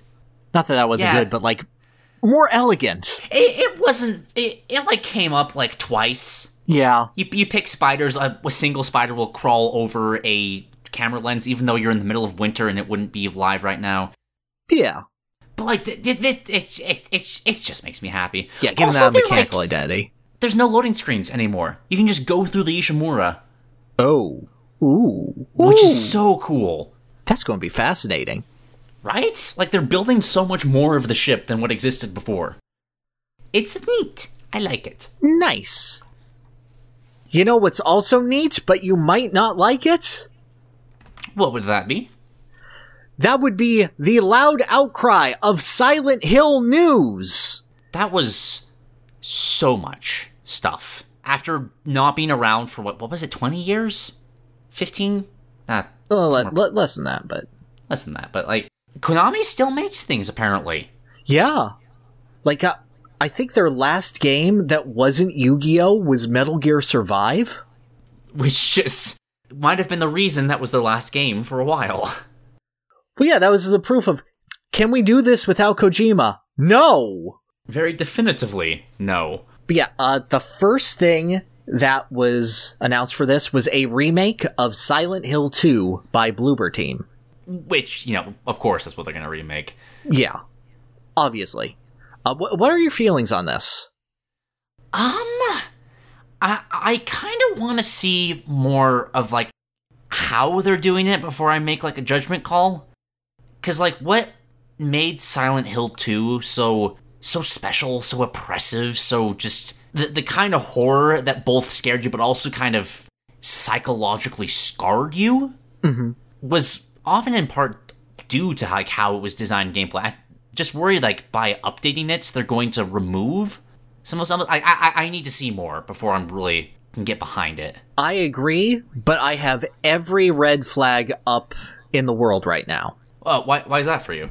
First off, it's being developed by Bloober Team, and I haven't played their works, so please take this as, that's so cute. Did a YouTuber give you that opinion? Yes.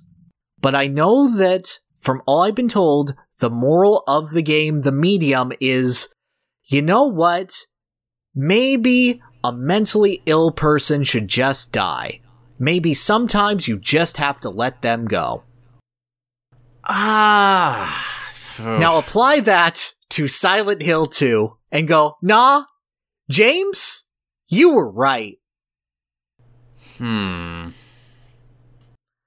Like, this is the one that I was sure was going to come up because of course Bloober Team is going to remake it. They're the most prolific horror designer out there right now that you can hire on the cheap because they're in a part of the Eurojank section of Europe. Like, they remade parts of Silent Hill 2 in the medium to prove, look, we can do it! Yeah, pretty much, yeah. The other big reason for this is because of the following announcement, which was Return to Silent Hill, the movie based on Silent Hill 2. Ooh. And after showing trailers for that, the presenters, given a script, saying, we can only hope the game is as good as the movie. Yeah, for a video game adaptation? Yes. We can only hope this remake of Silent Hill 2 is as good as this movie based on Silent Hill 2. That's a red flag. So you want to know where the priority is? The movie. How'd you guess? Oh, no. Now, to its credit, the Silent Hill original film is really nicely shot for most of it, and then they realized that they made the movie too long and had to add a 4-minute monologue to make things make sense. So I am confident that very small parts of this will be good. The whole movie as a whole will probably be bad. But there will be bits and pieces that will be cool, and we have the complimentary Silent Hill 2 video game to go out with this release, which I am sure will not get the time it needs because it needs to coincide with the movie release. Yeah, that's not... Oh... Like, there's a reason we've stopped doing the movie tie-in games. They're not... Like, some of them were good in, like, a bad way, but, like, if you're trying to remake a cult classic, that's not gonna... Like, I've heard enough YouTubers I respect praise Silent Hill 2 enough that I'm confident that if it was done well with time put into it, it would be good. Yeah. But, like, if you're handling a delicate subject on a time crunch... Yeah, no, it never goes well. Yeah. We haven't heard enough voice acting to know if it will be Silent Hill weird voice acting, or if it'll just be, like, voice acting. But if it's not Silent Hill weird voice acting, ow, that's going to hurt its tone. Silent Hill 2 is such a strong tone piece that any deviation from that tone is really going to hurt it. It's not like Resident Evil, where you can just say, okay, does Leon say the cool line in this part? Okay, cool, we nailed the tone. Every little bit has to add up for Silent Hill. It's such a meticulously crafted thing. The good thing about it is that Silent Hill 2 is only good on the PlayStation 2 still. Every single other re-release it has had has been terrible. Like, this game needs a remake, but this remake could also be bad. Yes. A bunch of Silent Hill 2 merch was then shown, including Silent Hill skateboards, which lean into the line of James, I'm dying, and James going, I don't care, check out this sick flip. That's such a weird game to market like that. And also a statue of the dog ending. Okay, that's great, though. Yes. There's like plenty of like Pyramid Head and Red Pyramid Thing merch out there, but then they have the dog ending statue. Yeah, I'm like, yeah, you got me. Yeah, the dog's the only one that matters there. Yeah. We have a new Silent Hill game coming out, Silent Hill Townfall by Annapurna. That was the weird, just like... That was the one with the radio? Yeah. We then have Silent Hill Ascension. What do you think this game was? I don't know. Did you think it was Dead by Daylight? Be live reacted to... That weirded me out how they decided to describe that game. Like, it's an experience that you get to... It is. It's literally an experience. They're going to have essentially a live stream, and then you, as the live stream audience, get to choose what happens in the live stream. And that will determine Silent Hill canon. Yes. Which is the... I don't know if a Twitch chat should be trusted with that. Well, yeah, they're going to pull the worst option possible. Exactly. You don't think there's like, do a kickflip over Pyramid Head? They're going to pick that one. Like, he holds out the giant's knife and you grind on it and then kickflip in his face. Oh. But then we have Silent Hill F. That was cool. This is being penned by Ryukishi07. And that is a name that excites exactly me and about 1,000 other people. Because that is the writer of Higurashi no Nakukoro ni and Umineko no Nakukoro ni. Oh! And there is not a single human being on this planet who is better at metafiction than Ryukishi. All right, then.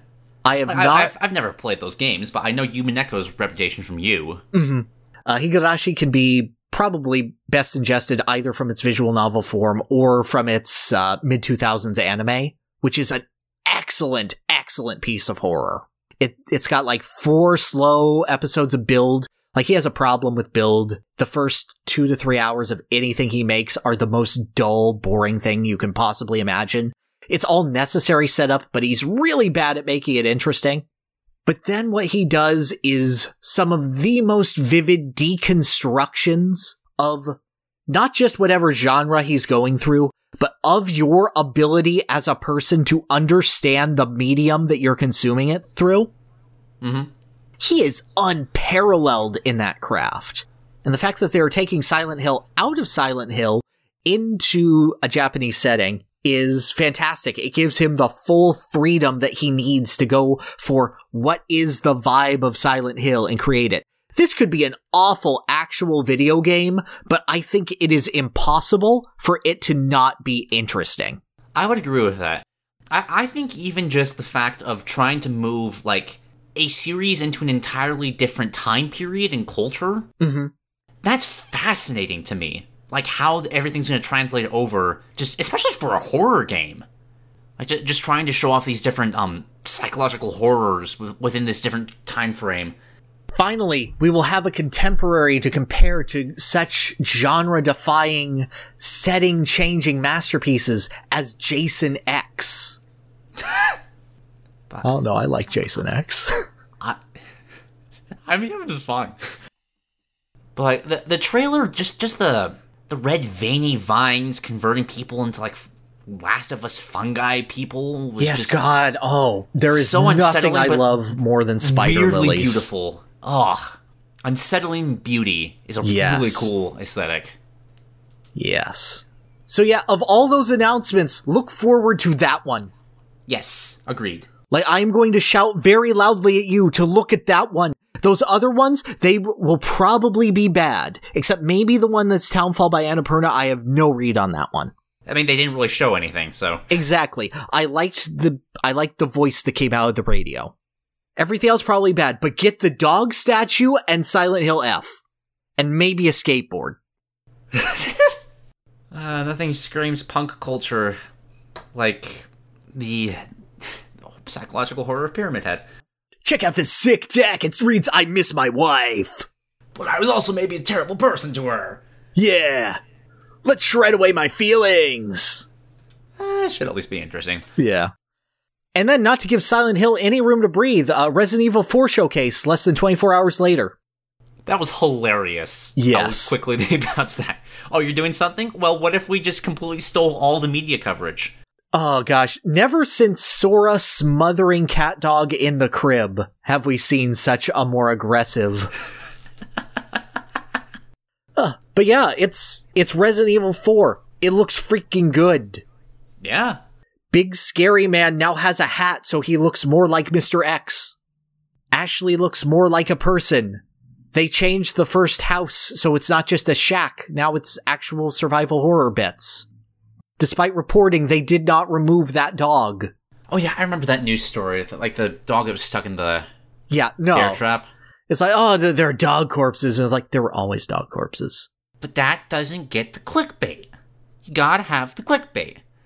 Have they shown regenerators yet? I'm not sure. I don't follow Resident Evil 4 as heavily as other people. Like, I should beat it someday. I haven't beaten it either, but like, I know those things are one of the freakiest enemies. Oh yeah. Just I've ever seen. How they choose to remake those is going to be so fascinating to me. Yes. There is so much of this I'm looking forward to, because like, this was originally handled by the RE3 team, RE3 remake team, and then they took it away from them because they went, no, you're not allowed to mess up RE4. So this is the RE2 team going into the RE4. Ouch. I mean, 3 wasn't that... It cut messy, but... major portions of the game that were important for I agree. pacing. I agree. Like, the clock tower is not in the game, and that's very necessary.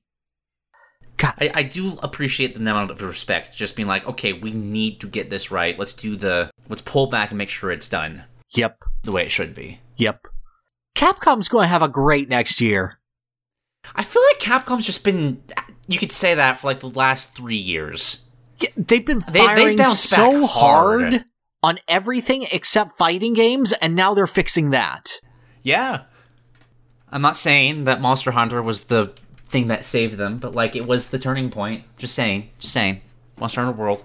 No, you are right. You are welcome. correct. Didn't one of the Monster Hunter team get promoted to a higher up position on Capcom? And I think cause so, all those changes? Yeah. Yeah, it makes sense. It's like, okay, you guys are doing something right, but bring this into the rest of the properties, and they did, and it's wonderful. Yep. I'm confident they can redo Marvel vs. Capcom now and get it right. I think that depends on licensing from Marvel. Oh, right, true. Yeah. Well, do Capcom versus something else then. There's so many. Just do options Capcom there. versus Capcom. Yeah, why not? Go for it. Well, you tell me who outside of Nintendo has a better roster of characters than Capcom.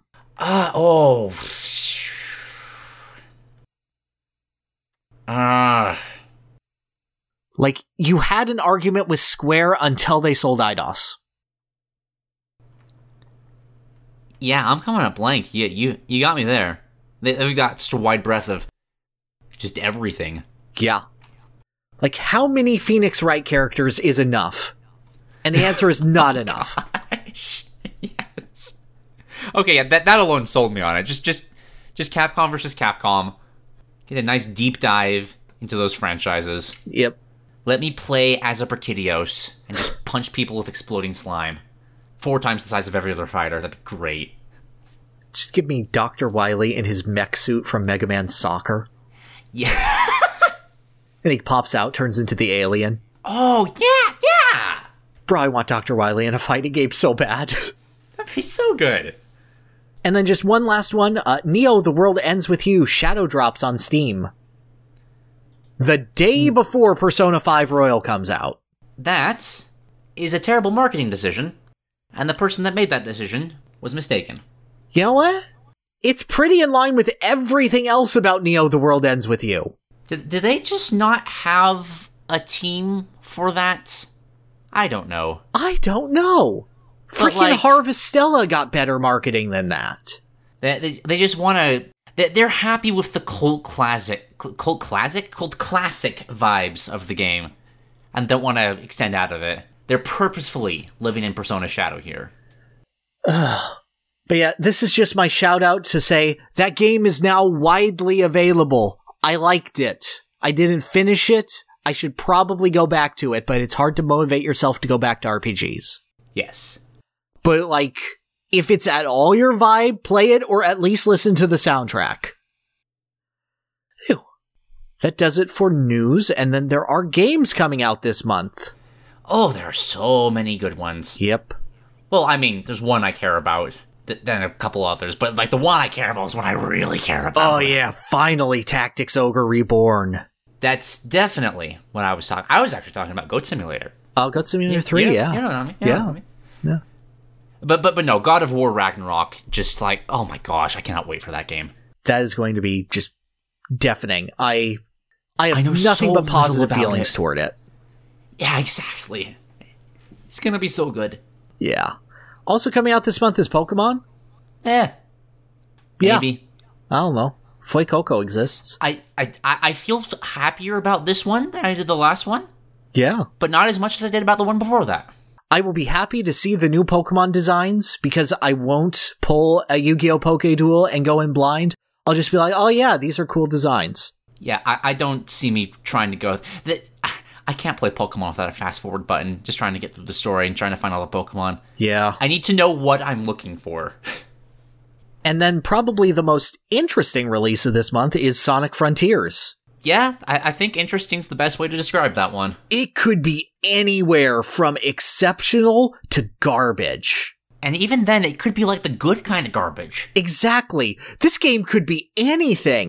And you know what? I'm actually feeling positive about it. Did you see that animated thing that they did with Knuckles? I did not. I saw a joke video about it with the little creepy-looking kid guy with the red lines all over him. Yeah, I care about that villain more than other Sonic villains in the past decade. You know what? That's fair. Just the picture made me a little intrigued. Like, yeah, you look like an anime. Get in. But yeah, there was a 6-minute animated video on Knuckles, and it's the best characterized Knuckles has been since 98. All right. Except maybe, except Sonic Boom and then the movie. But like, well, yeah, but it's like Sonic Boom, like that's just a strange corner of video game adaptations that the horrible game kind of existed to empower the TV show. Yes. I love that clip of just being like, they're trying to figure out how to feed a baby. Just like, oh, you can't even eat a chili dog. Put it in a blender, and Knuckles picks up the baby. Well, if you insist. Yes. And it's voiced by Travis Willingham. I love him so much. And yeah, that's stuff. Anyway, November. You're not going to see any videos from either of us in November, except this one.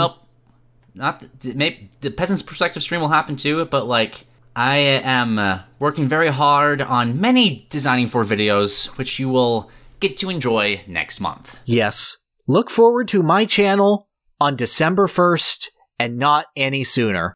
Also to reflect, how the hell is this WizPig video doing well? Yeah, you know, it might just be the intimidating thumbnail for a Halloween video. It might be as simple as that. I think it's the thumbnail. Because that's such a garbage thumbnail, but I think it's perfect. It's the red highlight around WizPig. Oh, I think it's having the word me in all red, and then a beaten up Diddy next to it. Well, the funny thing about that is, like, the little timestamp that tells how long the video is covering the Yes, exactly. So it's just, you can't beat! Which is perfect. WizPig, mascot of No Nut November. You can't beat, says WizPig. Yes. Oh, we can't make that the title, can we? I might. That would be really funny. Okay. And we get so many views, too. God. Anyway, bonus stage. Yep.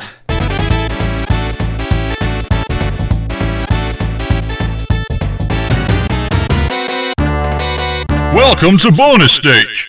This is me breathing, so I don't have to talk for a second. Okay. I can go first on this one if you'd like. If you wouldn't mind, my jaw is starting to act No up. worries. I haven't talked a lot today. I haven't had much... Sorry, low energy. But, like, this will make up for it. I need to apologize in advance because the notes I wrote for this are longer than not only everything else, but I think they're longer than every other, like, full set of notes for any other thing that I've talked about. Oh, God. Okay. I apologize in advance. There are a couple of things I could have brought today. I have gone from reading 300 chapters of One Piece to having caught up with One Piece. Which is further than I'm in One Piece. Yep, that was... maybe another day. I could talk a lot about that, but we're going to take a break from that from now. I could also bring Andor. That's the new Star Wars show. Easily the best thing that's come out of that franchise for like 10 years. Really? It's actually legitimately great. Above Mando Season 1? I would put it, yeah. Nice. There's no force. There's no... It's just political intrigue and, like, good characterization. And it's fun. I enjoy it immensely. But there's only one thing I can talk about. Being the colossal Lord of the Rings fanatic I am, I gotta talk about Amazon's The Rings of Power. A high-budget TV show aimed to chronicle a previously unadapted time period of my favorite fictional series. But before I start, this show has turned into one of those topics where any discussion around it becomes painful for everyone involved. Just a kind of a Last Jedi sort of, just it doesn't matter if you like or dislike this, there's going to be vitriol around the conversation. I do think it's kind of the showrunner's fault that that's been the case. They've kind of exploited the binary nature of the internet to paint all criticism of the show in a very unfavorable light, which of course just caused the internet to explode and get infinitely worse, but it's the kind of conversation where everyone is just kind of being a dick. Yep, I have been there before. Hey, Masters of the Universe Revelations, how you doing? Ridley should or shouldn't be in Smash Brothers. This is fun to talk about every single time. You guys want to talk about Naoto Shirogane? Oh, and like, I don't want to add that to that here. As easily as I could go full-on Angry Joe show about this TV series, I don't consider that sort of content to be constructive. It's preaching to a choir, preaching to the crowd, and it makes everyone that holds your viewpoints look bad. So I just want to start this off to preface this by saying I'm going to try to have some class here, and I would like to ask any fellow Tolkien fans in the comments to do the same, unless you want to give me free engagement. See, that's why that stuff exists. It's because it's so easy to just catapult videos to success with that. Anyway, just like let's be civil. Yeah, let's just write in the comments how you think Naoto Shirogane would feel about this show. Yes, you have to. The most vivid one I will read out loud next podcast. Yes, please. All right. Now, The Rings of Power was a show that was unfortunately cursed from its very inception, as it was never fully provided what it was needed to succeed. This is a retelling of the Second Age of Middle-earth, something Tolkien wrote a ton of notes on, but this show was not allowed the rights to most of his writing. They were basically given a Cliff Notes version and told that's all you can use. It's like being asked to bake chocolate chip cookies, but only being provided like a third of the ingredients. That just doesn't work on a very fundamental level. I'm sorry, I'm just imagining the show Chopped, but it's just literary. And it's like, writers, check, you may use Gimli. Tuning fork. Seriously, that's literally what this was. That's spot on. Just like, okay, you have Sauron, you have Galadriel, you have all these names. That's it. And you must incorporate the secret ingredient, a failed romance triangle. You have 1 hour, starting now. Don't get even started on the romance in the show. I know nothing about it. This is a delight. Okay. So they tried to bake the cookies anyway, and to their credit, some things turned out amazingly. The visuals in this show are stunning. Sweeping wide shots of colossal cities that I've daydreamed about for most of my life, and what they showed actually lived up to my expectations. Seeing the two trees of Valinor, which were, how do I explain this? Imagine, this is mythology, right? Imagine if the sun and the moon were trees on Earth instead of celestial bodies, and that's how the world got its light. Okay. They pulled that off, and it was incredible to see. My heart grew 3 sizes. They showed Khazad-dûm before it was ruined. You saw it as the Mines of Moria in Fellowship of the Ring. Oh, yes. But this is pre-Balrog, and it's absolutely fantastic. You got pillars upon pillars of homes. They reflect light down into the city with mirrors so plants can grow, so it's a moonlit underground cavern. And it's perfect. I'm sorry, I'm just imagining Balrog from Street Fighter walking in and punching all of the mirrors. I want that. That needs to be a crossover at some point. I don't care how it happens. Just put the Balrog in as a fighting game guest character in Street Fighter. I just need to see that duel happen. I just want to see Balrog from Street Fighter fight Gandalf. Yes. You cannot pass! Right hook.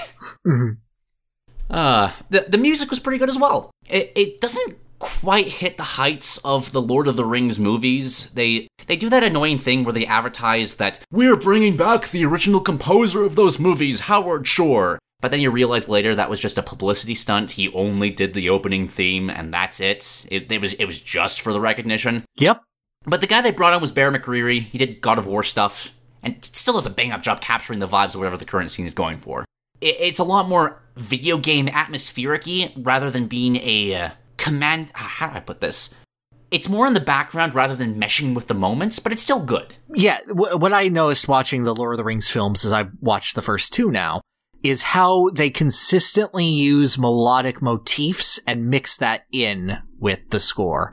Video game composition occasionally does that, but a lot of it is based around the mood of the piece. It's not about reusing the same track. It's about creating a track that fits the moment with instruments. I would say it's the difference between letting instruments talk and letting instruments sing, if that makes any sense. Yeah, and it is very much in that vein here instead of what it was in The Lord of the Rings, which isn't necessarily bad, but I don't think it fits as well. Like, it's an 8 out of 10 instead of a 10, which is still good, good. Almost every actor performs their heart out. One of the dwarves, Durin the Fourth in particular, steals the whole show. He's incredible. And there are a few good bits of the story. I think the friendship between Elrond and Durin is incredibly solid. It's building around a conflict where Elrond, being an immortal elf, doesn't realize doesn't realize that disappearing out of his mortal friend's life for decades would offend him, and it requires him to rebuild that friendship. It's a solid groundwork and an interesting conflict that exists between an immortal and an immortal. And I, for the most part, enjoyed how it played out. It was really good. Nice. I also love, and I absolutely love, the original character of Adar in this series. He's a corrupted elf, one of the first tortured and twisted into an orc, who is trying to bring his fellow kind together and give them a home of their own, free from the dark servitude of, like, Sauron or Morgoth and the prejudice of other races. Mm-hmm. He's still, like, an evil dude that does evil things, but he's the kind of villain that you understand, that you root for. I was outright cheering for him to win. Right.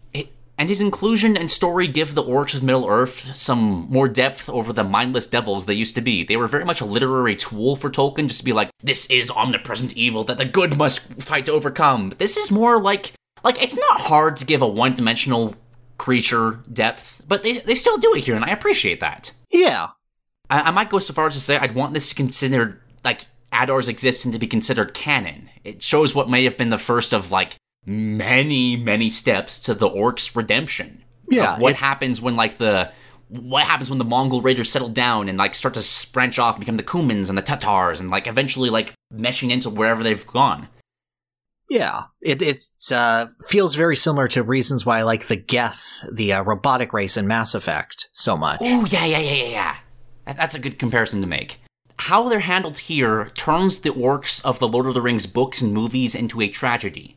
It writes a potential story, and we're in a different time period. There might have been like a booming trade alliance between the men and the orcs that Sauron's influence prevented from ever happening.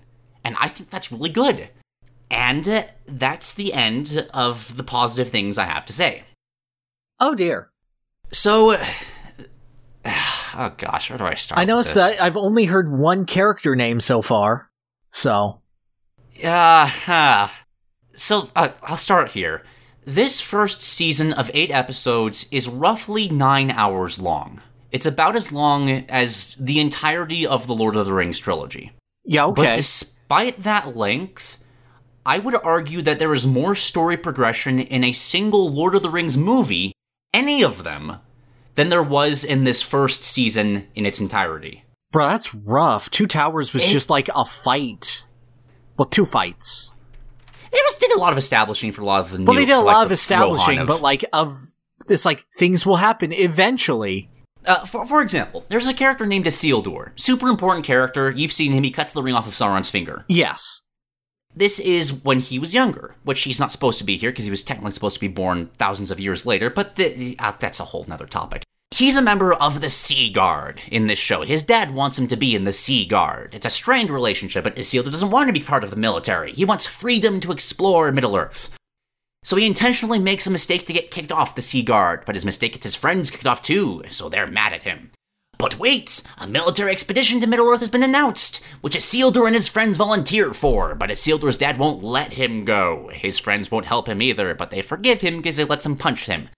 Isildur saves a dude from an exploding boat, so someone higher up gets him on the military force to Middle-earth, and this entire thing of just being like, okay, I'm on the Sea Guard, but now I'm not, but my dad doesn't want me to be, but he's not going to let me go now.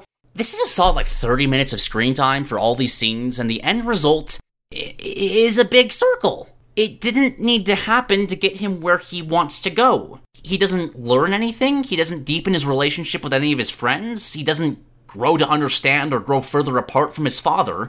He starts on a military force that might go to Middle-earth, and he ends on a military force that is going to Middle-earth. And despite all of this, I don't know why he wants to go to Middle-earth in the first place. This feels like a response to criticism culture of like, why would his dad change his mind all of a sudden? Is it just to move the plot along? Yes. So instead, we have to do this to explain why his dad would change his mind. And nothing would happen, but, we have to continue onward. So we have to do this thing to establish it. Yeah, It feels like covering up holes that didn't need to be explained because, like, there's a story that you have to get to. Like, take this scene in Fellowship of the Ring where Aragorn is singing about Beren and Luthien. Frodo comes up to him and asks him about what he's seeing. It establishes so much. It establishes that he knows Elvish. It establishes he's been around for a long time, and it kind of foreshadows his relationship with Arwen. It's like a 30-second scene, and it brings up so much of his character. This is 30 minutes, and like the best I've got for Isildur's character is that there's like this ethereal woman's voice calling to him. I don't know if that's like the spirit of his mother, if like she died in Middle-earth and he wants to go there for her. Is there something supernatural going on? Does it have to do with his missing brother that should exist, but I'm not sure if he does? I don't know. There's just nothing here. The direction of the writing is heartbreaking to me. Even if it weren't attached to my favorite stories of all time, I'd still consider it boring because it just doesn't go anywhere. But seeing it attached to those stories is painful. Knowing what could have been instead, and knowing that thanks to this show, it's going to be like several decades after it ends at minimum until another attempt can be made. Well, unless it's really bad. In which case, if it's really bad. Well, if it's really bad, they can burn the corpse really fast. Yeah, but like this is Amazon and like Bezos' pride behind this, and like no, you just don't like this because you're racist. Which has been the response to the entire criticism of the show. Which like I don't want to discredit. There has been some of that, but the showrunners have painted it as if that's the only thing that is. If you criticize it, you are a racist. Yes, exactly. I don't want to harp on the character of the people running the show too much, but they have very much... Imagine you're applying at a 5-star restaurant. I don't know why I keep using cooking metaphors here, but imagine you're trying to apply at a 5-star restaurant when you just barely started cooking. That's kind of what happened here. Like, the best credits these guys have to their name was Star Trek Beyond, the worst Star Trek show that's come out recently. Oh, I see. And they gave Lord of the Rings to them, which I will never understand. I can sympathize with them. They're in over their heads, but at the same time, like, I can see that these people do not have the experience to be, like, talking on social media for a beloved property. Yeah. And it's just a disaster every interview I see. To get back to Rings of Power, I've heard a common complaint of criticism for this show is that people should just look at this as its own thing. Just don't consider Tolkien's works. This is trying to be something new. And even if I were capable of doing that, which I just can't. I'm sorry. That was never going to happen with me. This show won't let me, because it covers every reference to the books and the movies with like neon signs. We can't just say that we're sailing to Numenor. We have to tease their destination. Have someone ask where we're going. Have them say, "See for yourself, we're almost there." Have another character ask what destination it is.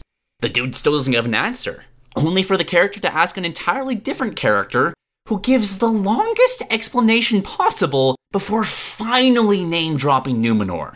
And this happens all the time in this show. It happens for the wizards, it happens for Sauron, it happens for the Rings of Power themselves. They don't just say like, "Oh, we have to make rings. We wanted to make a crown out of Mithril, but we decided to make something smaller." What is it? Oh, you're gonna have to see for yourself. Like, this is verbatim how they're describing things in this show. Yeah. I'm just thinking, like, imagine if I told you to start watching wrestling right now. And my response to you going, "Well, what happened before?" is just, "Oh, see for yourself." No, just consider it its own thing. Yeah, it's false suspense based off of, like, how do I put this? Off of, like, knowing what's about to happen? But that's not something you need to do if you just write well. Right. An example I pull from is, the Battle of Blackwater from Game of Thrones, back when it was still good. I don't know if you know this, but it was like when they were, there's a huge army attacking like the main capital of Game of Thrones, and they fought it off by like sending a boat filled with wildfire out and exploding it. Right. You knew every single bit of that plan the whole way through, and it was still engaging because you could feel the tension of every single moment. You knew what was about to happen, but it was juicy. Yes. Here, you know what's going to happen, and they're just prolonging the moment until you get that revelation. And it's an 8-hour show!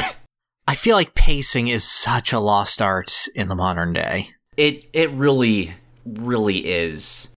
Sorry, I'm starting to get emotional. I'm gonna calm down for a second. I do genuinely want to have more constructive stuff here. Like, I'd throw another example out as the Balrog. Like, everybody knows what's going to happen to cause a doom. So the Balrog appears. It's this epic shot of like a leaf drifting down, lands in front of it, the leaf burns up, and the Balrog roars.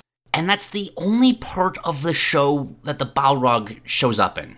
It's just, the show is like, it's a bunch of carrots on sticks. They're like dangling in front of you, but not letting you grab. Yeah, I could see that. It's all teasing and no substance. If you want to know more, you have to wait for the next season, I guess? Or the next episode? It's very clearly designed to be a television show in the era of social media. And I mean that in a way that it's trying to dangle mysteries over people's heads for them to argue about on just whatever platform they choose to prop up engagement. Who is this mysterious man that fell from the stars? What does this strange symbol mean? What purpose does this evil sword have in the enemy's plans? Which I understand that.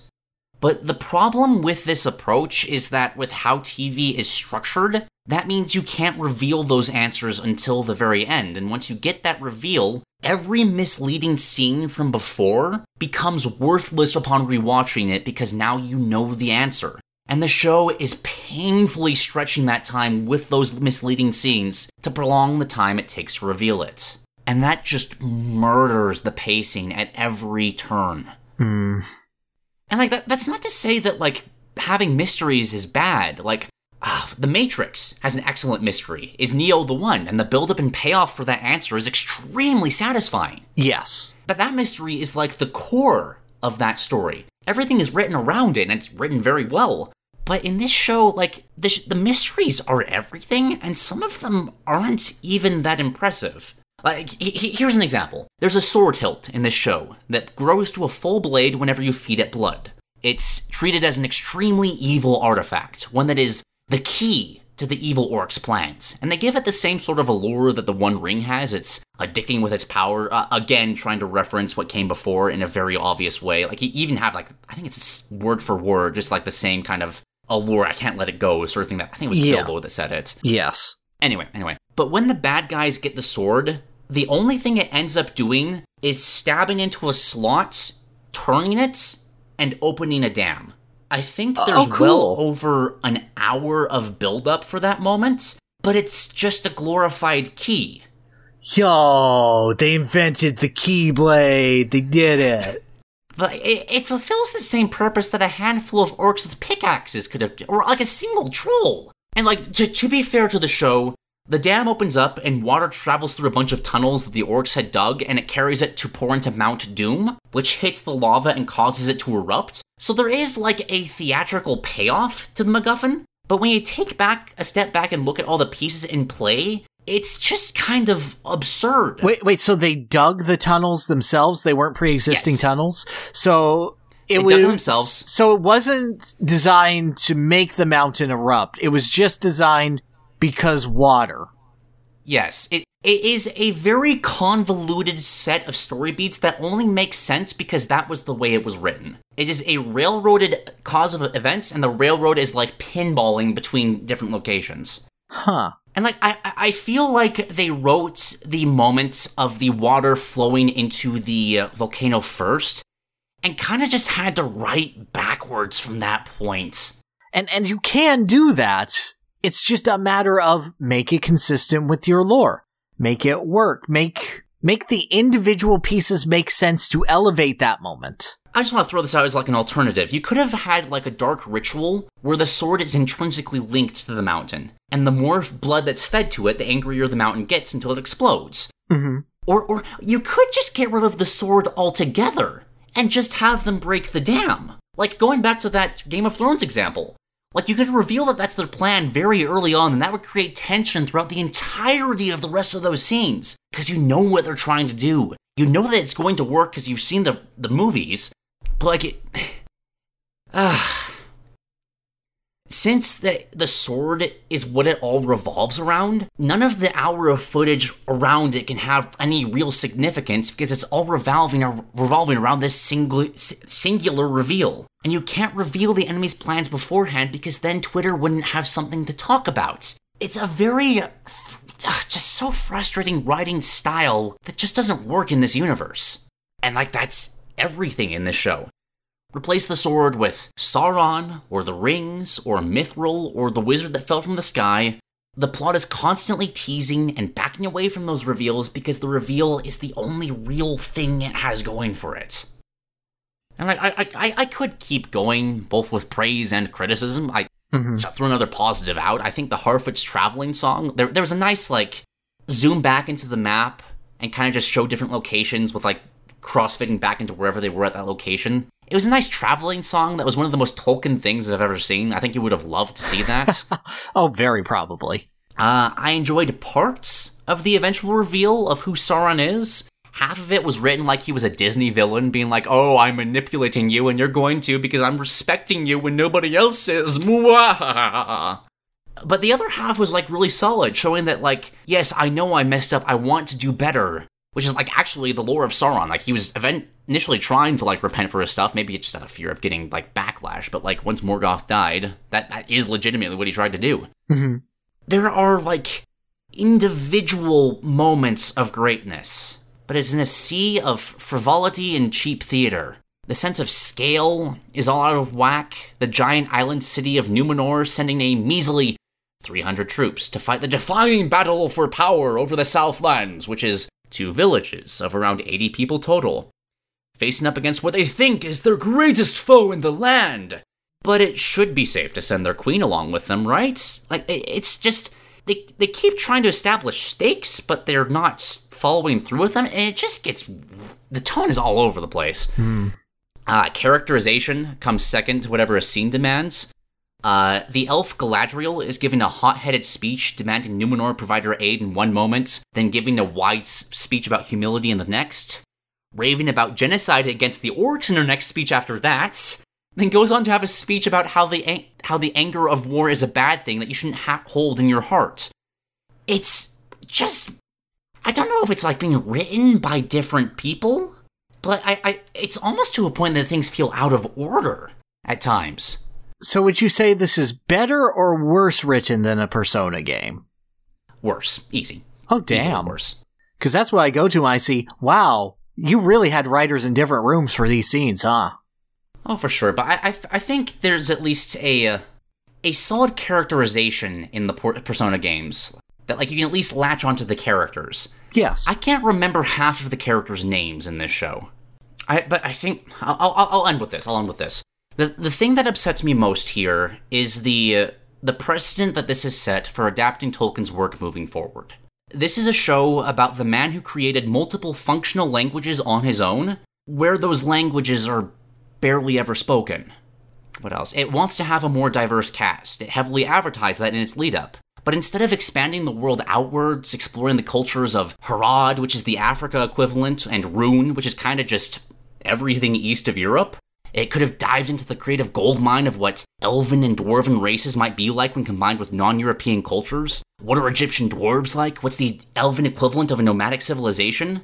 Instead, in the entirety of the elven race shown here, there is one black elf, and he's the only one called a racial slur to his face, a racial slur that did not exist in Middle-earth prior to this show. He is the only elf revealed to have a mundane work job as a farmer, and he gets enslaved! Oh, great! There was a huge hubbub over just the diverse casting of this show, which, looking back on that now, I'm kind of a little disgusted in the showrunners. They were just trying to describe, yeah, this is what we think the world should look like. We wanted this to be more like modern times. But seeing what the result of that was, I'm kind of disturbed. And to be clear, outside of the elves, it's a little better. There's 3 black dwarves. The humans are, pretty culturally diverse, as well as the Harfoots, the hobbits. But, it's an uncomfortable, you took the fairest race, and the only diverse person you had there was just really not treated well. And it feels yucky. Delightful. That's what I wanted to hear. Ugh. I'm sure. It has taken established, beloved concepts and characters and completely rewritten them, sometimes for mystery boxes or sometimes just for no purpose. the dwarven name Durin is religious to the dwarves. It's believed a real child should only be named it if he is the reincarnation of the original dwarven king Durin. It's a big deal. There can only be 7 of them, and the 7th is like Jesus for them. But in this show, both the dwarven king and his son are named Durin, which that's not how that works. That's not how reincarnation works. Well, works, but you know what I mean. Yeah. And I know that's a frivolous thing to get worked up about, but at the same time, why just not name one of them a different name? There are people who have dedicated their lives to studying and celebrating Tolkien's mythology, as it is mythology. It was designed to be mythology for the English people. And that's such an easy correction to make. There's dozens of flubs like that throughout the entire show, and the show just doesn't care. It just doesn't care about the mythology it's adapting. And that's genuinely heartbreaking to me. Had all the money in the world, and it just couldn't do that. Yeah. I don't want to end on the note like that. I know. If any people out there are if you like Tolkien's work or want to figure out why people love it so much, instead of watching this show, I want to give my highest recommendation to the YouTube channel Tolkien Untangled. Writes incredible video essays filled with a deep love of this mythology, and recently made a series about how he would adapt the Second Age into a television series the way The Rings of Power is doing. Ooh, okay. It's not made to, critique or make fun of The Rings of Power. He specifically made it before the show was out so it wouldn't color his opinion. It was a simple challenge for himself to see if he could adapt that age with the limitations that were placed on Amazon when making the show. And what he outlines is so much better. It's legitimately it's only it's basically a slideshow with him narrating over it, but I was hooked the entire time because he has such a deep understanding of the themes of what Tolkien valued. Mm-hmm. If anybody is curious about Rings of Power, just watch that instead. You'll get a lot more content, and it takes a lot less time to get through it. Noted. So yeah, Tolkien Untangled, his Second Age adaptation. That's All I got on Rings of Power. It is the most exhausting show I've ever watched. You sure? You want to go for a round 2? I could talk so much. I might just script out and just put a slideshow just me talking on the channel just to have an outlet for this. That's fair. I think that would be hours long if I did, though. That's understandable. Just be one of those videos response to Rings of Power, 18 hours. Just random ramble. This is the elf heaven they're trying to portray here, but the scene is a bunch of kids bullying a kid. Where's the tonality here? I could get so pedantic. I could get so bad with this show. Oh, delightful. Okay. I talked long enough. What do you got? Alrighty. So, last month I mentioned that I watched the first season of Cobra Kai. Ooh! We talking this? Yeah, I have since watched all 5 seasons of Cobra Kai and the first 3 Karate Kid movies. So please consider this a full retrospective of the Karate Kid, except for the Hilary Swank movie and the Jaden Smith movie, and the animated cartoon. Okay. But outside of those 3 outliers that people don't actually care about, this is the Karate Kid. So, have you seen the Karate Kid? It was a very big movie from my childhood. Only the first one. I never really saw the other 2. That is I've seen the first 3 seasons of Cobra Kai, I think. I haven't gotten around to 4 or 5 yet, but I will be able to follow with some of this.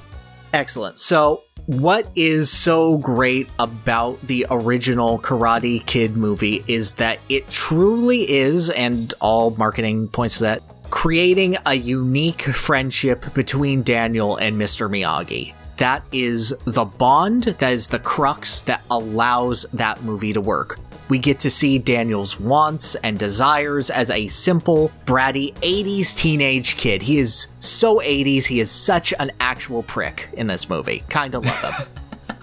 But he's trying to figure it out, he's trying to do it the right way. Mr. Miyagi, we get to slowly develop that character, we get to slowly unravel, but there's always this gentleness, always this kindness to the character.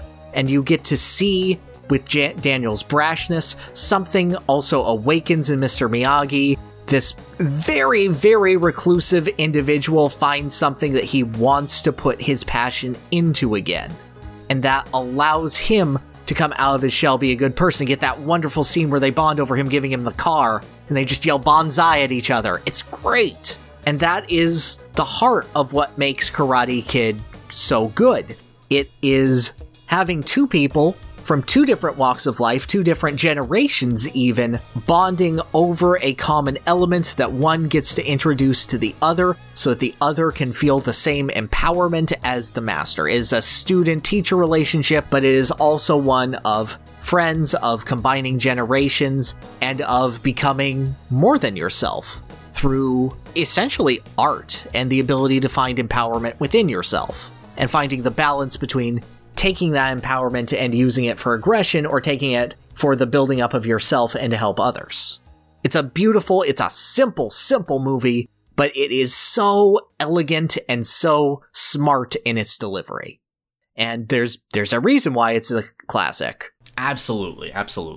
The first season of Cobra Kai capitalizes on this perfectly. The bond between Miguel and the bond between Johnny Lawrence, the child villain of Karate Kid 1, who has become a washed-up has-been, but still knows karate because that was the one thing that he could cling to before his life fell apart, and teaching this kid karate in the stupidest ways possible. Just the most absolutely dumb, violent ways possible, but still making it work, and the kid finding empowerment and coming out of his shell. And the thing that I love about Cobra Kai Season 1 is how very clearly in the 2010s, that it was for every character except for Johnny, who is an 80s villain who is trying to redeem himself the entire time, and he will not let go of that. He is a character who was written in a different decade. He has no sense of, self-awareness. He has no wit to him. He is just bluntly a villain character from the 80s who has been aged up and time-warped into the 2010s and has said, adapt. And he goes, nah, that's pussy shit. And just the ability to watch both characters develop and take the good as well as the bad from each other. You get moments of hesitation from Johnny that he wouldn't have before that he has to balance. And you get moments of aggression from Miguel that he also has to balance. And just that bond, that crux is done so impeccably well, and then is mirrored by bringing back Daniel to guide Johnny's son, who is highly estranged from Johnny, so you have a parallel bond. And then they meet in the karate tournament, because of course they fucking do. And it's great. It's a parallel of different philosophies, but still coming to the same realization. That first season of Cobra Kai Season 1 is absolutely fabulous. I completely agree. It is then so obvious when they get the Netflix money. Because at that point, it becomes the most CW show I have seen in a long time. It becomes, the teen drama. They're bullying each other and we have to express it through karate. Karate has become the demon that controls the valley. We have to go back to our roots and reflect on ourselves so that we can develop things. And it stops becoming a show about developing different karate techniques. It stops becoming, learn the wax on, wax off and use it in a practical application. Use the drowning in a pool technique so that your kicks become better. And then he becomes really good at kicks. And it becomes, they will introduce one technique and they will use the one technique once in the finale. And 90% of the rest of it is either teen drama or we brought back this character from the original movies and you are expected to really enjoy. Haha, they are back. I don't know how many fucking times in this show Johnny and Daniel have come together and been like, oh no, we have different philosophies, but you know what? We're not so different after all, but we still have our differences. How can we possibly coexist? It's such circular writing. I've lost track of how many times people have, like, swapped sides. Like, where even is Johnny's son now? At the end of season 5? You're free to spoil it. I have no idea. Independent, but kind of with both Johnny and Daniel. Sure. Yeah. And, like, I don't want to disparage the acting at all. These guys are doing a great job acting. Ralph Macchio just has this infectious energy about him. He always has, even as Daniel in the original movies. But he has this go-getter energy that makes you want to root for him, even when he is very clearly the villain of this episode. Mm-hmm. And then I go back and forth on a lot of characters in the show. Johnny, never. Absolutely. He is one of the best teacher characters, because you get a combination of the drunken master, the absolute schlub, and then the heart that Miyagi had. And, like, admittedly going through it, season 1, excellent. Season 2, not that great. Season 3, Miguel and Johnny have a great arc. Everything else I don't like. Except, like, Daniel's trip to Japan, which was a good homage to Karate Kid 2. Season 4 then introduces Terry Silver. Terry Silver is the villain from Karate Kid 3. He is not a character. He is a fucking Captain Planet villain. In Karate Kid 3, he has a scene where he is in a bathtub on a phone saying, "It is okay. Dump the toxic waste in Borneo. I have to focus on torturing this child." I'm sorry, what? Yes! He is a rich billionaire who is a friend of John Kreese, who sees that John Kreese's life has gone to hell. So he goes, "It's okay, buddy. I'm going to send you on a trip. My toxic waste company will fuel everything, and I will make sure that I psychologically destroy Daniel LaRusso." Okay. And he does this by walking onto scenes while Daniel is struggling because Mr. Miyagi won't teach him karate to defend a championship that means nothing. So he hires an evil karate teenager to put Daniel in a life or death situation where Daniel has to agree to enter the tournament, or else they will drop a girl off a cliff. And also he wrecks the bonsai shop that he was making with Mr. Miyagi. And Mr. Miyagi is like, "No, non-aggression." And Daniel's like, "Fuck that." So Terry Silver comes and is like, "Hey, I'm a karate master. And anyway, I want to apologize. I was friends with John Kreese and he died recently. So I wanted to pay my respects and apologize. Do you want to learn karate from me right now? Like, here's a book on some techniques. You come to me." And then he's like, "Okay, Daniel, this is my technique. It's the Quicksilver method." And then he hands him a wooden training dummy with thick wooden boards, and it's like, "Go ahead, punch it." He's like, "It'll break my hand." He's like, "Yeah, but if you do it really hard, you'll break their ribs. Punch it." And he turns him into an evil Cobra Kai by making him bleed his own fingers and making him afraid of himself and trying to ruin his relationship with Mr. Miyagi. This is the dumbest shit I've ever heard. It is so stupid. Oh, and like the rest of Karate Kid 3 isn't great, but Terry Silver is so fantastic. And he comes back in Cobra Kai Season 4. Is he as ridiculous and good here? That's the best part. Because Season 4 is not that great. Like, I feel that all of the seasons ending in a giant, ugly karate fight is the stupidest shit. Like, all of it always feels unearned. It just feels like they're fighting for no reason so they can set up the next season of, "And now Robbie is on the run from the police and Miguel is in the hospital. You better tune in for the next season of Cobra Kai."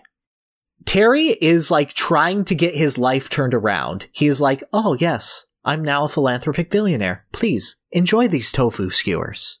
And the entire season is Kreese going to try to break him down and get the old Terry back. And he succeeds.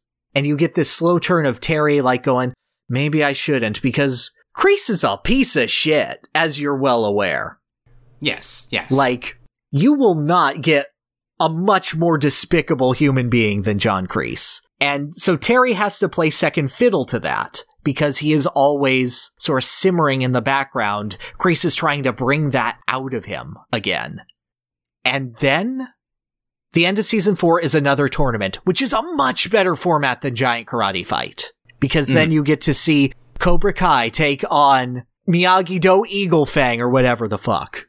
And there's like a format to it that works, that happens very well. And at this point, Kreese is like, nah, play by the rules. You can kick her ass. You can do it. So you're starting to see a softening of Kreese, which I definitely disagree with. I think that he's an evil bastard. He deserves to rot. Yes, absolutely. You see this one moment of weakness, and then Terry decides, okay, I'm going to become the main villain now. And he frames John Kreese for attempted murder that he himself did. And then season 5, he is the main villain, and he decides, okay, so it didn't work last time with Danny Boy. I'm going to destroy his marriage and make him destroy his own life. And then he hires fucking Shadaloo to teach his kids. There is literally a guy with scars and an eye patch that he flies in to be a sensei. And like, he is much older now. He is full gray hair silver fox, and he combines just that menace of just the old man manipulator with the feeling of, nah, he could still kick your ass and break your bones though. He takes like the local karate thug bully and he elevates it and says, okay, now the villain's level is Heihachi Mishima. His performance is absolutely extraordinary. And the way that he elevates the show makes the giant brawl at the end of season 5 the most earned, the most faithful, and one of the most compelling fights I have seen. It is delightful. Nice. So it took them 4 tries, but they finally managed to get it with season 5? If I had to rank the seasons, 5, 1... It beats 1!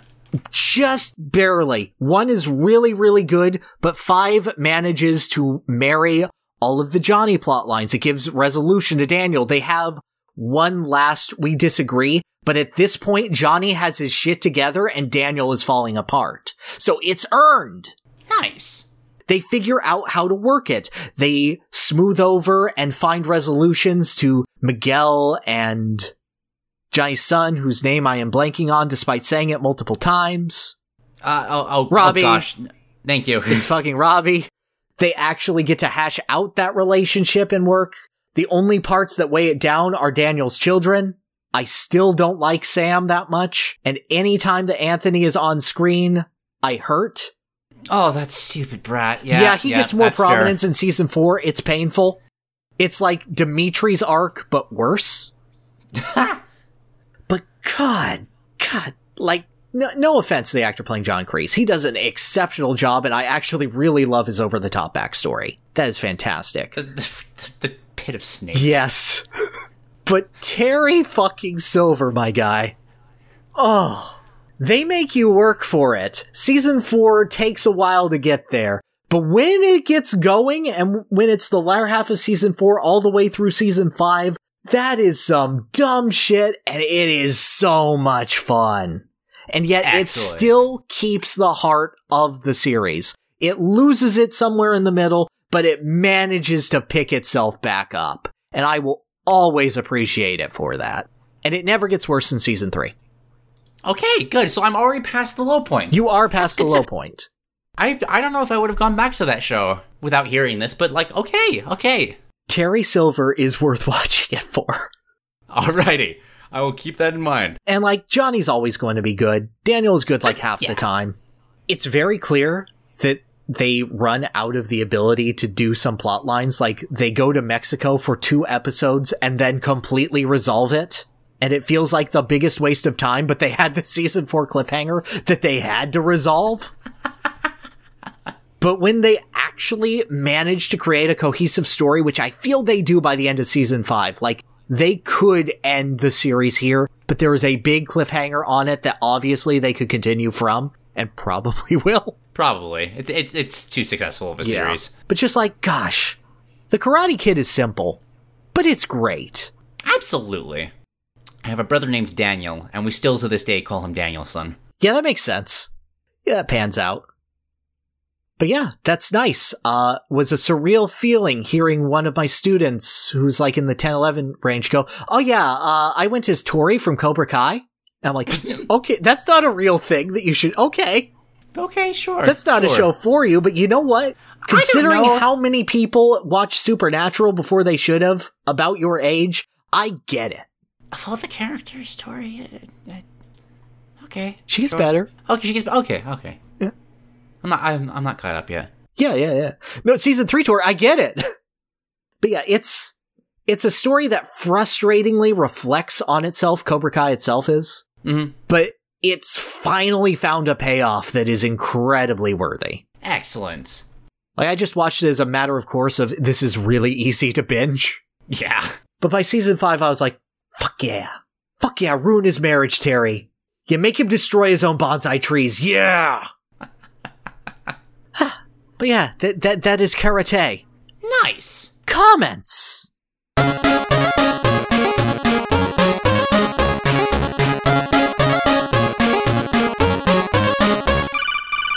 Okay, I just got a few today. All right. I'm going to start.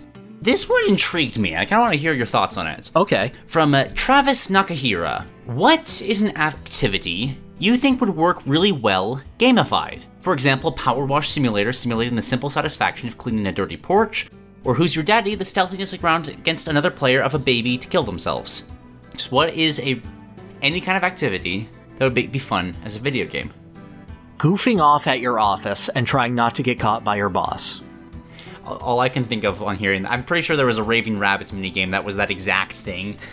I'm sure, but I want you to get creative with it. I want there to be like a Tony Hawk point system of you have set up the hidden dartboard and your amount of risk based on when you can do it, combined with shooting hoops into the trash can, combined with playing Galaga. Just trying to set up the most ridiculous, like, Rube Goldberg machine. To yes. Okay, yeah, I'm with you here. Yes. Create the most elaborate way to stave off boredom possible without getting fired, including bribing other employees. Okay, yeah, I'm with you on this one. And that then, like, delightful. combine it with, like, a Papers, Please system of you can't spend too much of your income. Or be like, if you don't have enough joy in your life, your wife will leave you. So balance your money situation and your happiness at work. Let's see. My gut reaction was making pharmaceuticals. Just kind of like that, what was that, 2 Point Hospital? Something like that? Yeah. Kind of take the absurdity of, like, different diseases. I guess I'm thinking more like causing them, though. Now, Oh, this is tricky. My brain keeps going to the Untitled Goose Game, and just that kind of absurdity. I feel like that... Oh, I've got it. Creating clickbait headlines that don't get you fired. Yeah! Like, intentionally stir up fake drama, but not to the point where you get canceled. And there's, like, a randomness element to how effective it is, based on the Airnet's mood. Well, that makes me want, like, a CEO simulator. Of just making the most absurd, ridiculous, like, let's buy this platform for $46 billion and then transform it into something completely new. Just a mogul media stupid, like, satirically designed could be absolutely hilarious. Another game dev simulator, but instead of a boring regular protagonist, it is literally Captain Crunch. Oh, you know, I have it. I have one now. I want a marketing simulator that has, like, ties to real world elements where you have to, like, come up with the stupidest way possible to market, like, whatever brand you choose. Mm-hmm. And, like, you have, like, Twitch integration that votes kind of like Jackbox Party. Okay, but yeah. more directed. Gotcha. Bonus points if, like, they actually tie it into actually existing franchises and they're able to convince them, like, hey, if we give you this much money, will you let us actually design an advertisement for you? Yes. Presenting the McRib face. No, McDonald's can never have advertising campaigns that involve the word face ever again. That's funny. That's fair. Let's see. I'll grab this one because I like Ghibli movies. Mooseman asks, what Studio Ghibli movie do you think could work as a video game? Yeah, Porco Rosso. Like, as much as I want to go, oh yeah, Howl's Moving Castle or Princess Mononoke, no, those don't. I feel like there's something special about the story being told, and I feel like gamifying that takes away from it. So I have to go for pure action and adventure fare, like Porco Rosso, like Castle of Cagliostro, which I don't know if it's Ghibli or just Miyazaki, but like a good Lupin the Third game I would kill for. Ooh, that would be good. I feel like, wait, in terms of like Princess Mononoke or what was the other one you said? Howl. Howl. I feel like if something in the world might work, I wouldn't necessarily want to touch the story. Mm-hmm. Mooseman mentions a My Neighbor Totoro farming sim. Oh, he says that one of us mentioned in My Neighbor Totoro farming sim. Oh, yeah. Which, like that, a Stardew Valley kind of thing centered around that would obviously be pretty great. Yeah, and then you can get enough funds to cure your mom's cancer. I'd like a chill Kiki's delivery service. I feel like that conflicts with the stress of delivery service. Okay, well, then make it wacky, but just, like, set it after the movie of her just going, just, like, she's seated. I think a Kiki flight sim that's just peaceful. Like, only the sense of Microsoft Flight Simulator, but just Ghibli backgrounds. Oh, and maybe if you could, like go between different Ghibli worlds while doing that? Yes, but it's just visitation. It's just exist in this world. Similar, I wouldn't mind, like, a Ponyo boating sim in that way. I could see that, yeah. How that was flooded, you just seen a bunch of prehistoric fish underneath you. Yeah. That'd be very soothing. Yeah. Ghibli's a very relaxing vibe. Yeah. Except for when it's absolutely horrible, but most of the time, it's just a relaxing vibe. I think that travel always fits Ghibli best. Yes. From Chuckles Channel. Pretty simple comment. Are there any classic Nintendo games you want to see the Uprising treatment on? Yeah. Have you ever heard of a character called Sukapan from Joy Mech Fight? I mean, aside from the obvious. Well, if you're going to give me Uprising treatment as more of like a taking the like setting and breathing fresh life in a completely different way. If I wanted another Joy Mech Fight game, I'd want Joy Mech Fight 2, just modernized. I think this is more like genre shift. Okay, all right. My answer has always been Ice Climbers. I want the It Takes Two guy to make an Ice Climbers game. I feel like that just works. Yeah, that'd be good. For a pure revival, like, as much as we all vaunt about a Captain Falcon character action game, like, Mach Rider is right there, and you could make a really good vehicle combat game out of that. Oh, that's a very good... I forgot that existed. I would also love to see Star Tropics adapted to be a kid of today, exploring islands and whatnot, gosh. As opposed to a 90s kid. Just a 2020s kid? Oh no. Gotta make a TikTok for every other area you venture into. Yeah, dab on the Southern Cross. That's an even worse podcast title. I'd be interested to see another approach to the themes of Mother. That's dangerous to touch for obvious reasons. It's got a huge, like, expectation behind it. Mm-hmm. But I feel like Nintendo's very quiet, very serious storytelling can be amazing when they're just allowed to do that. I don't know. I'd just be interested to see, like, what else they could do there. I don't have a specific, like, genre in mind. Do you remember when Nintendo had that Japanese exclusive Wii game called Captain Rainbow that brought back a bunch of old Nintendo properties in, like, a weird environment? Birdo's Vibrator. Yes, I remember that. Yeah. I would like... Fuck you for bringing that up. I would like a Wrecking Crew game in, like, the style of Blast Corps, and the cast is Foreman Spike and a bunch of other old Nintendo arcade characters. Just sort of as a touchstone on the temporary nature of time and being able to create something only to immediately destroy it. Just give him and, like, Donkey Kong Jr. something to do as forgotten relics of the past. Okay, yeah. I'm feeling that. Yeah.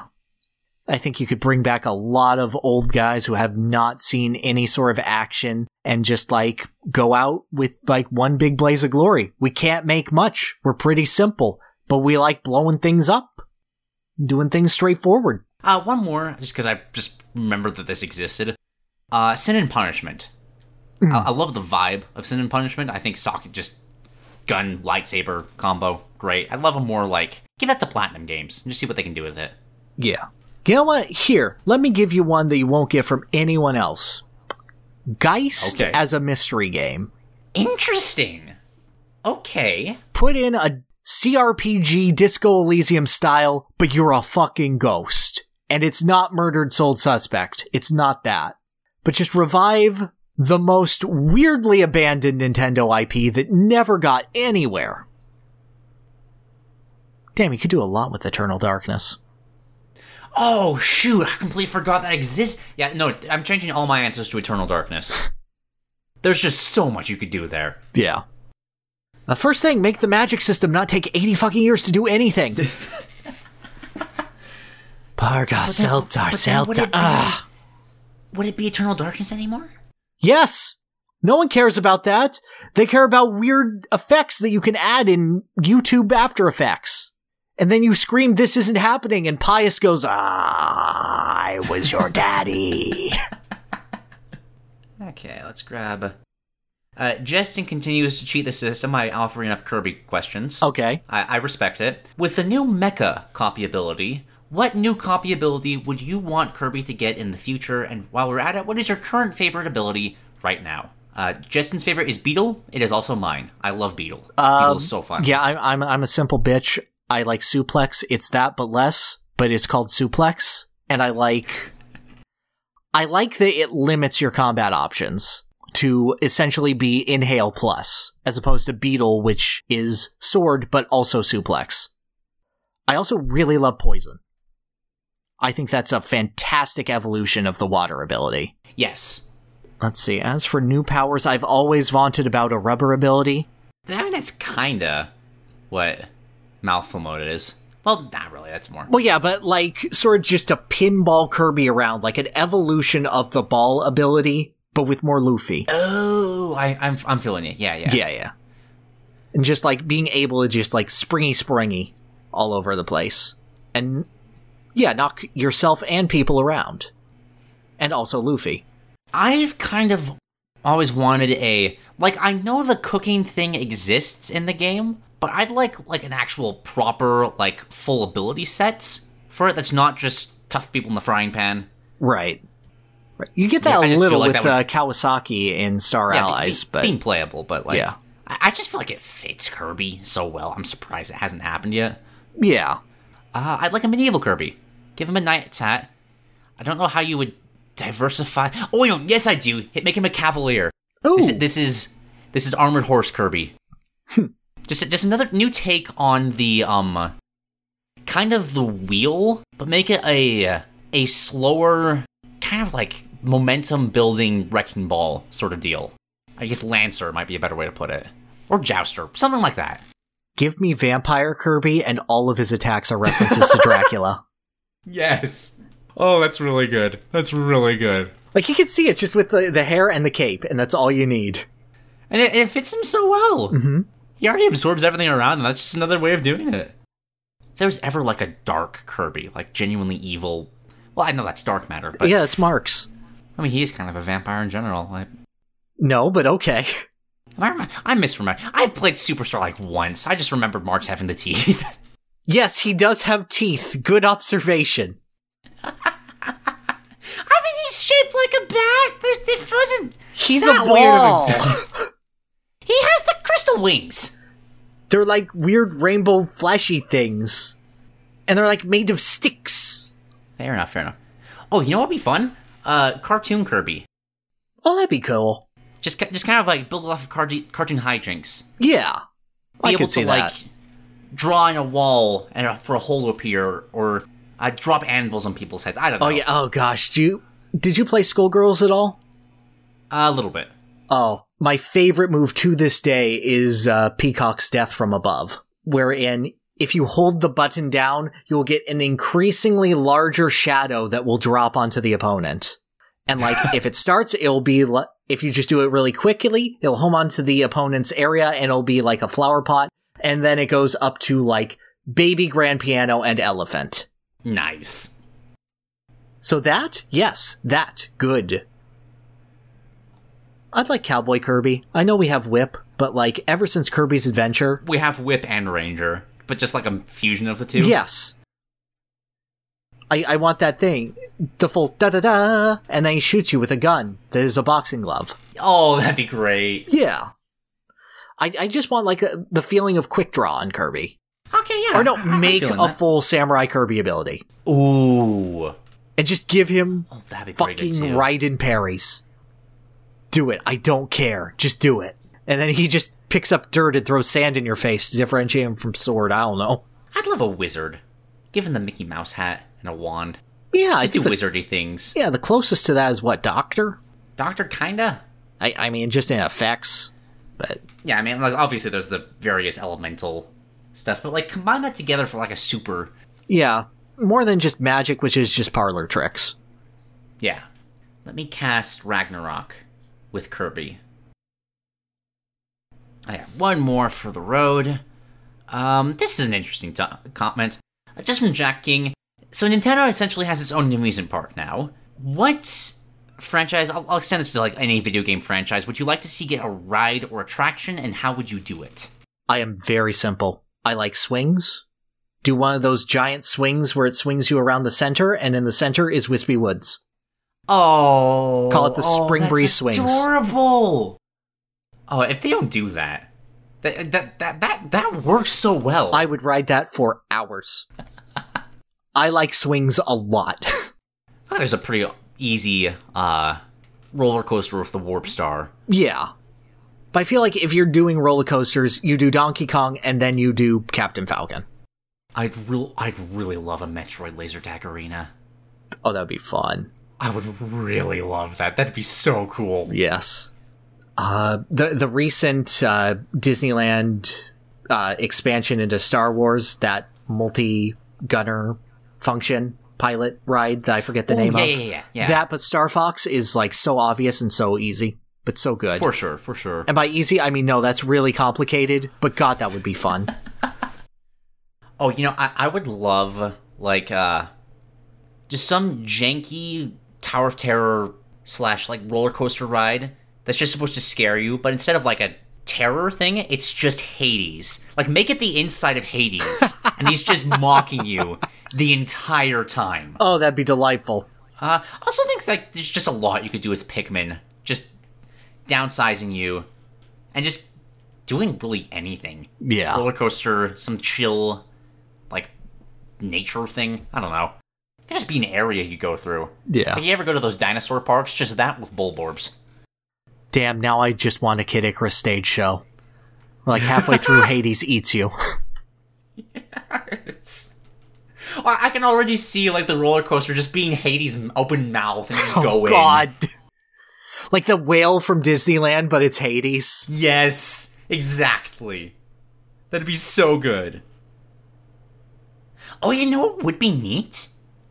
I think that with technology getting better, you could legit have an actual turf war. Just put on glass, because if you program it right, and then just paint an area before another person does.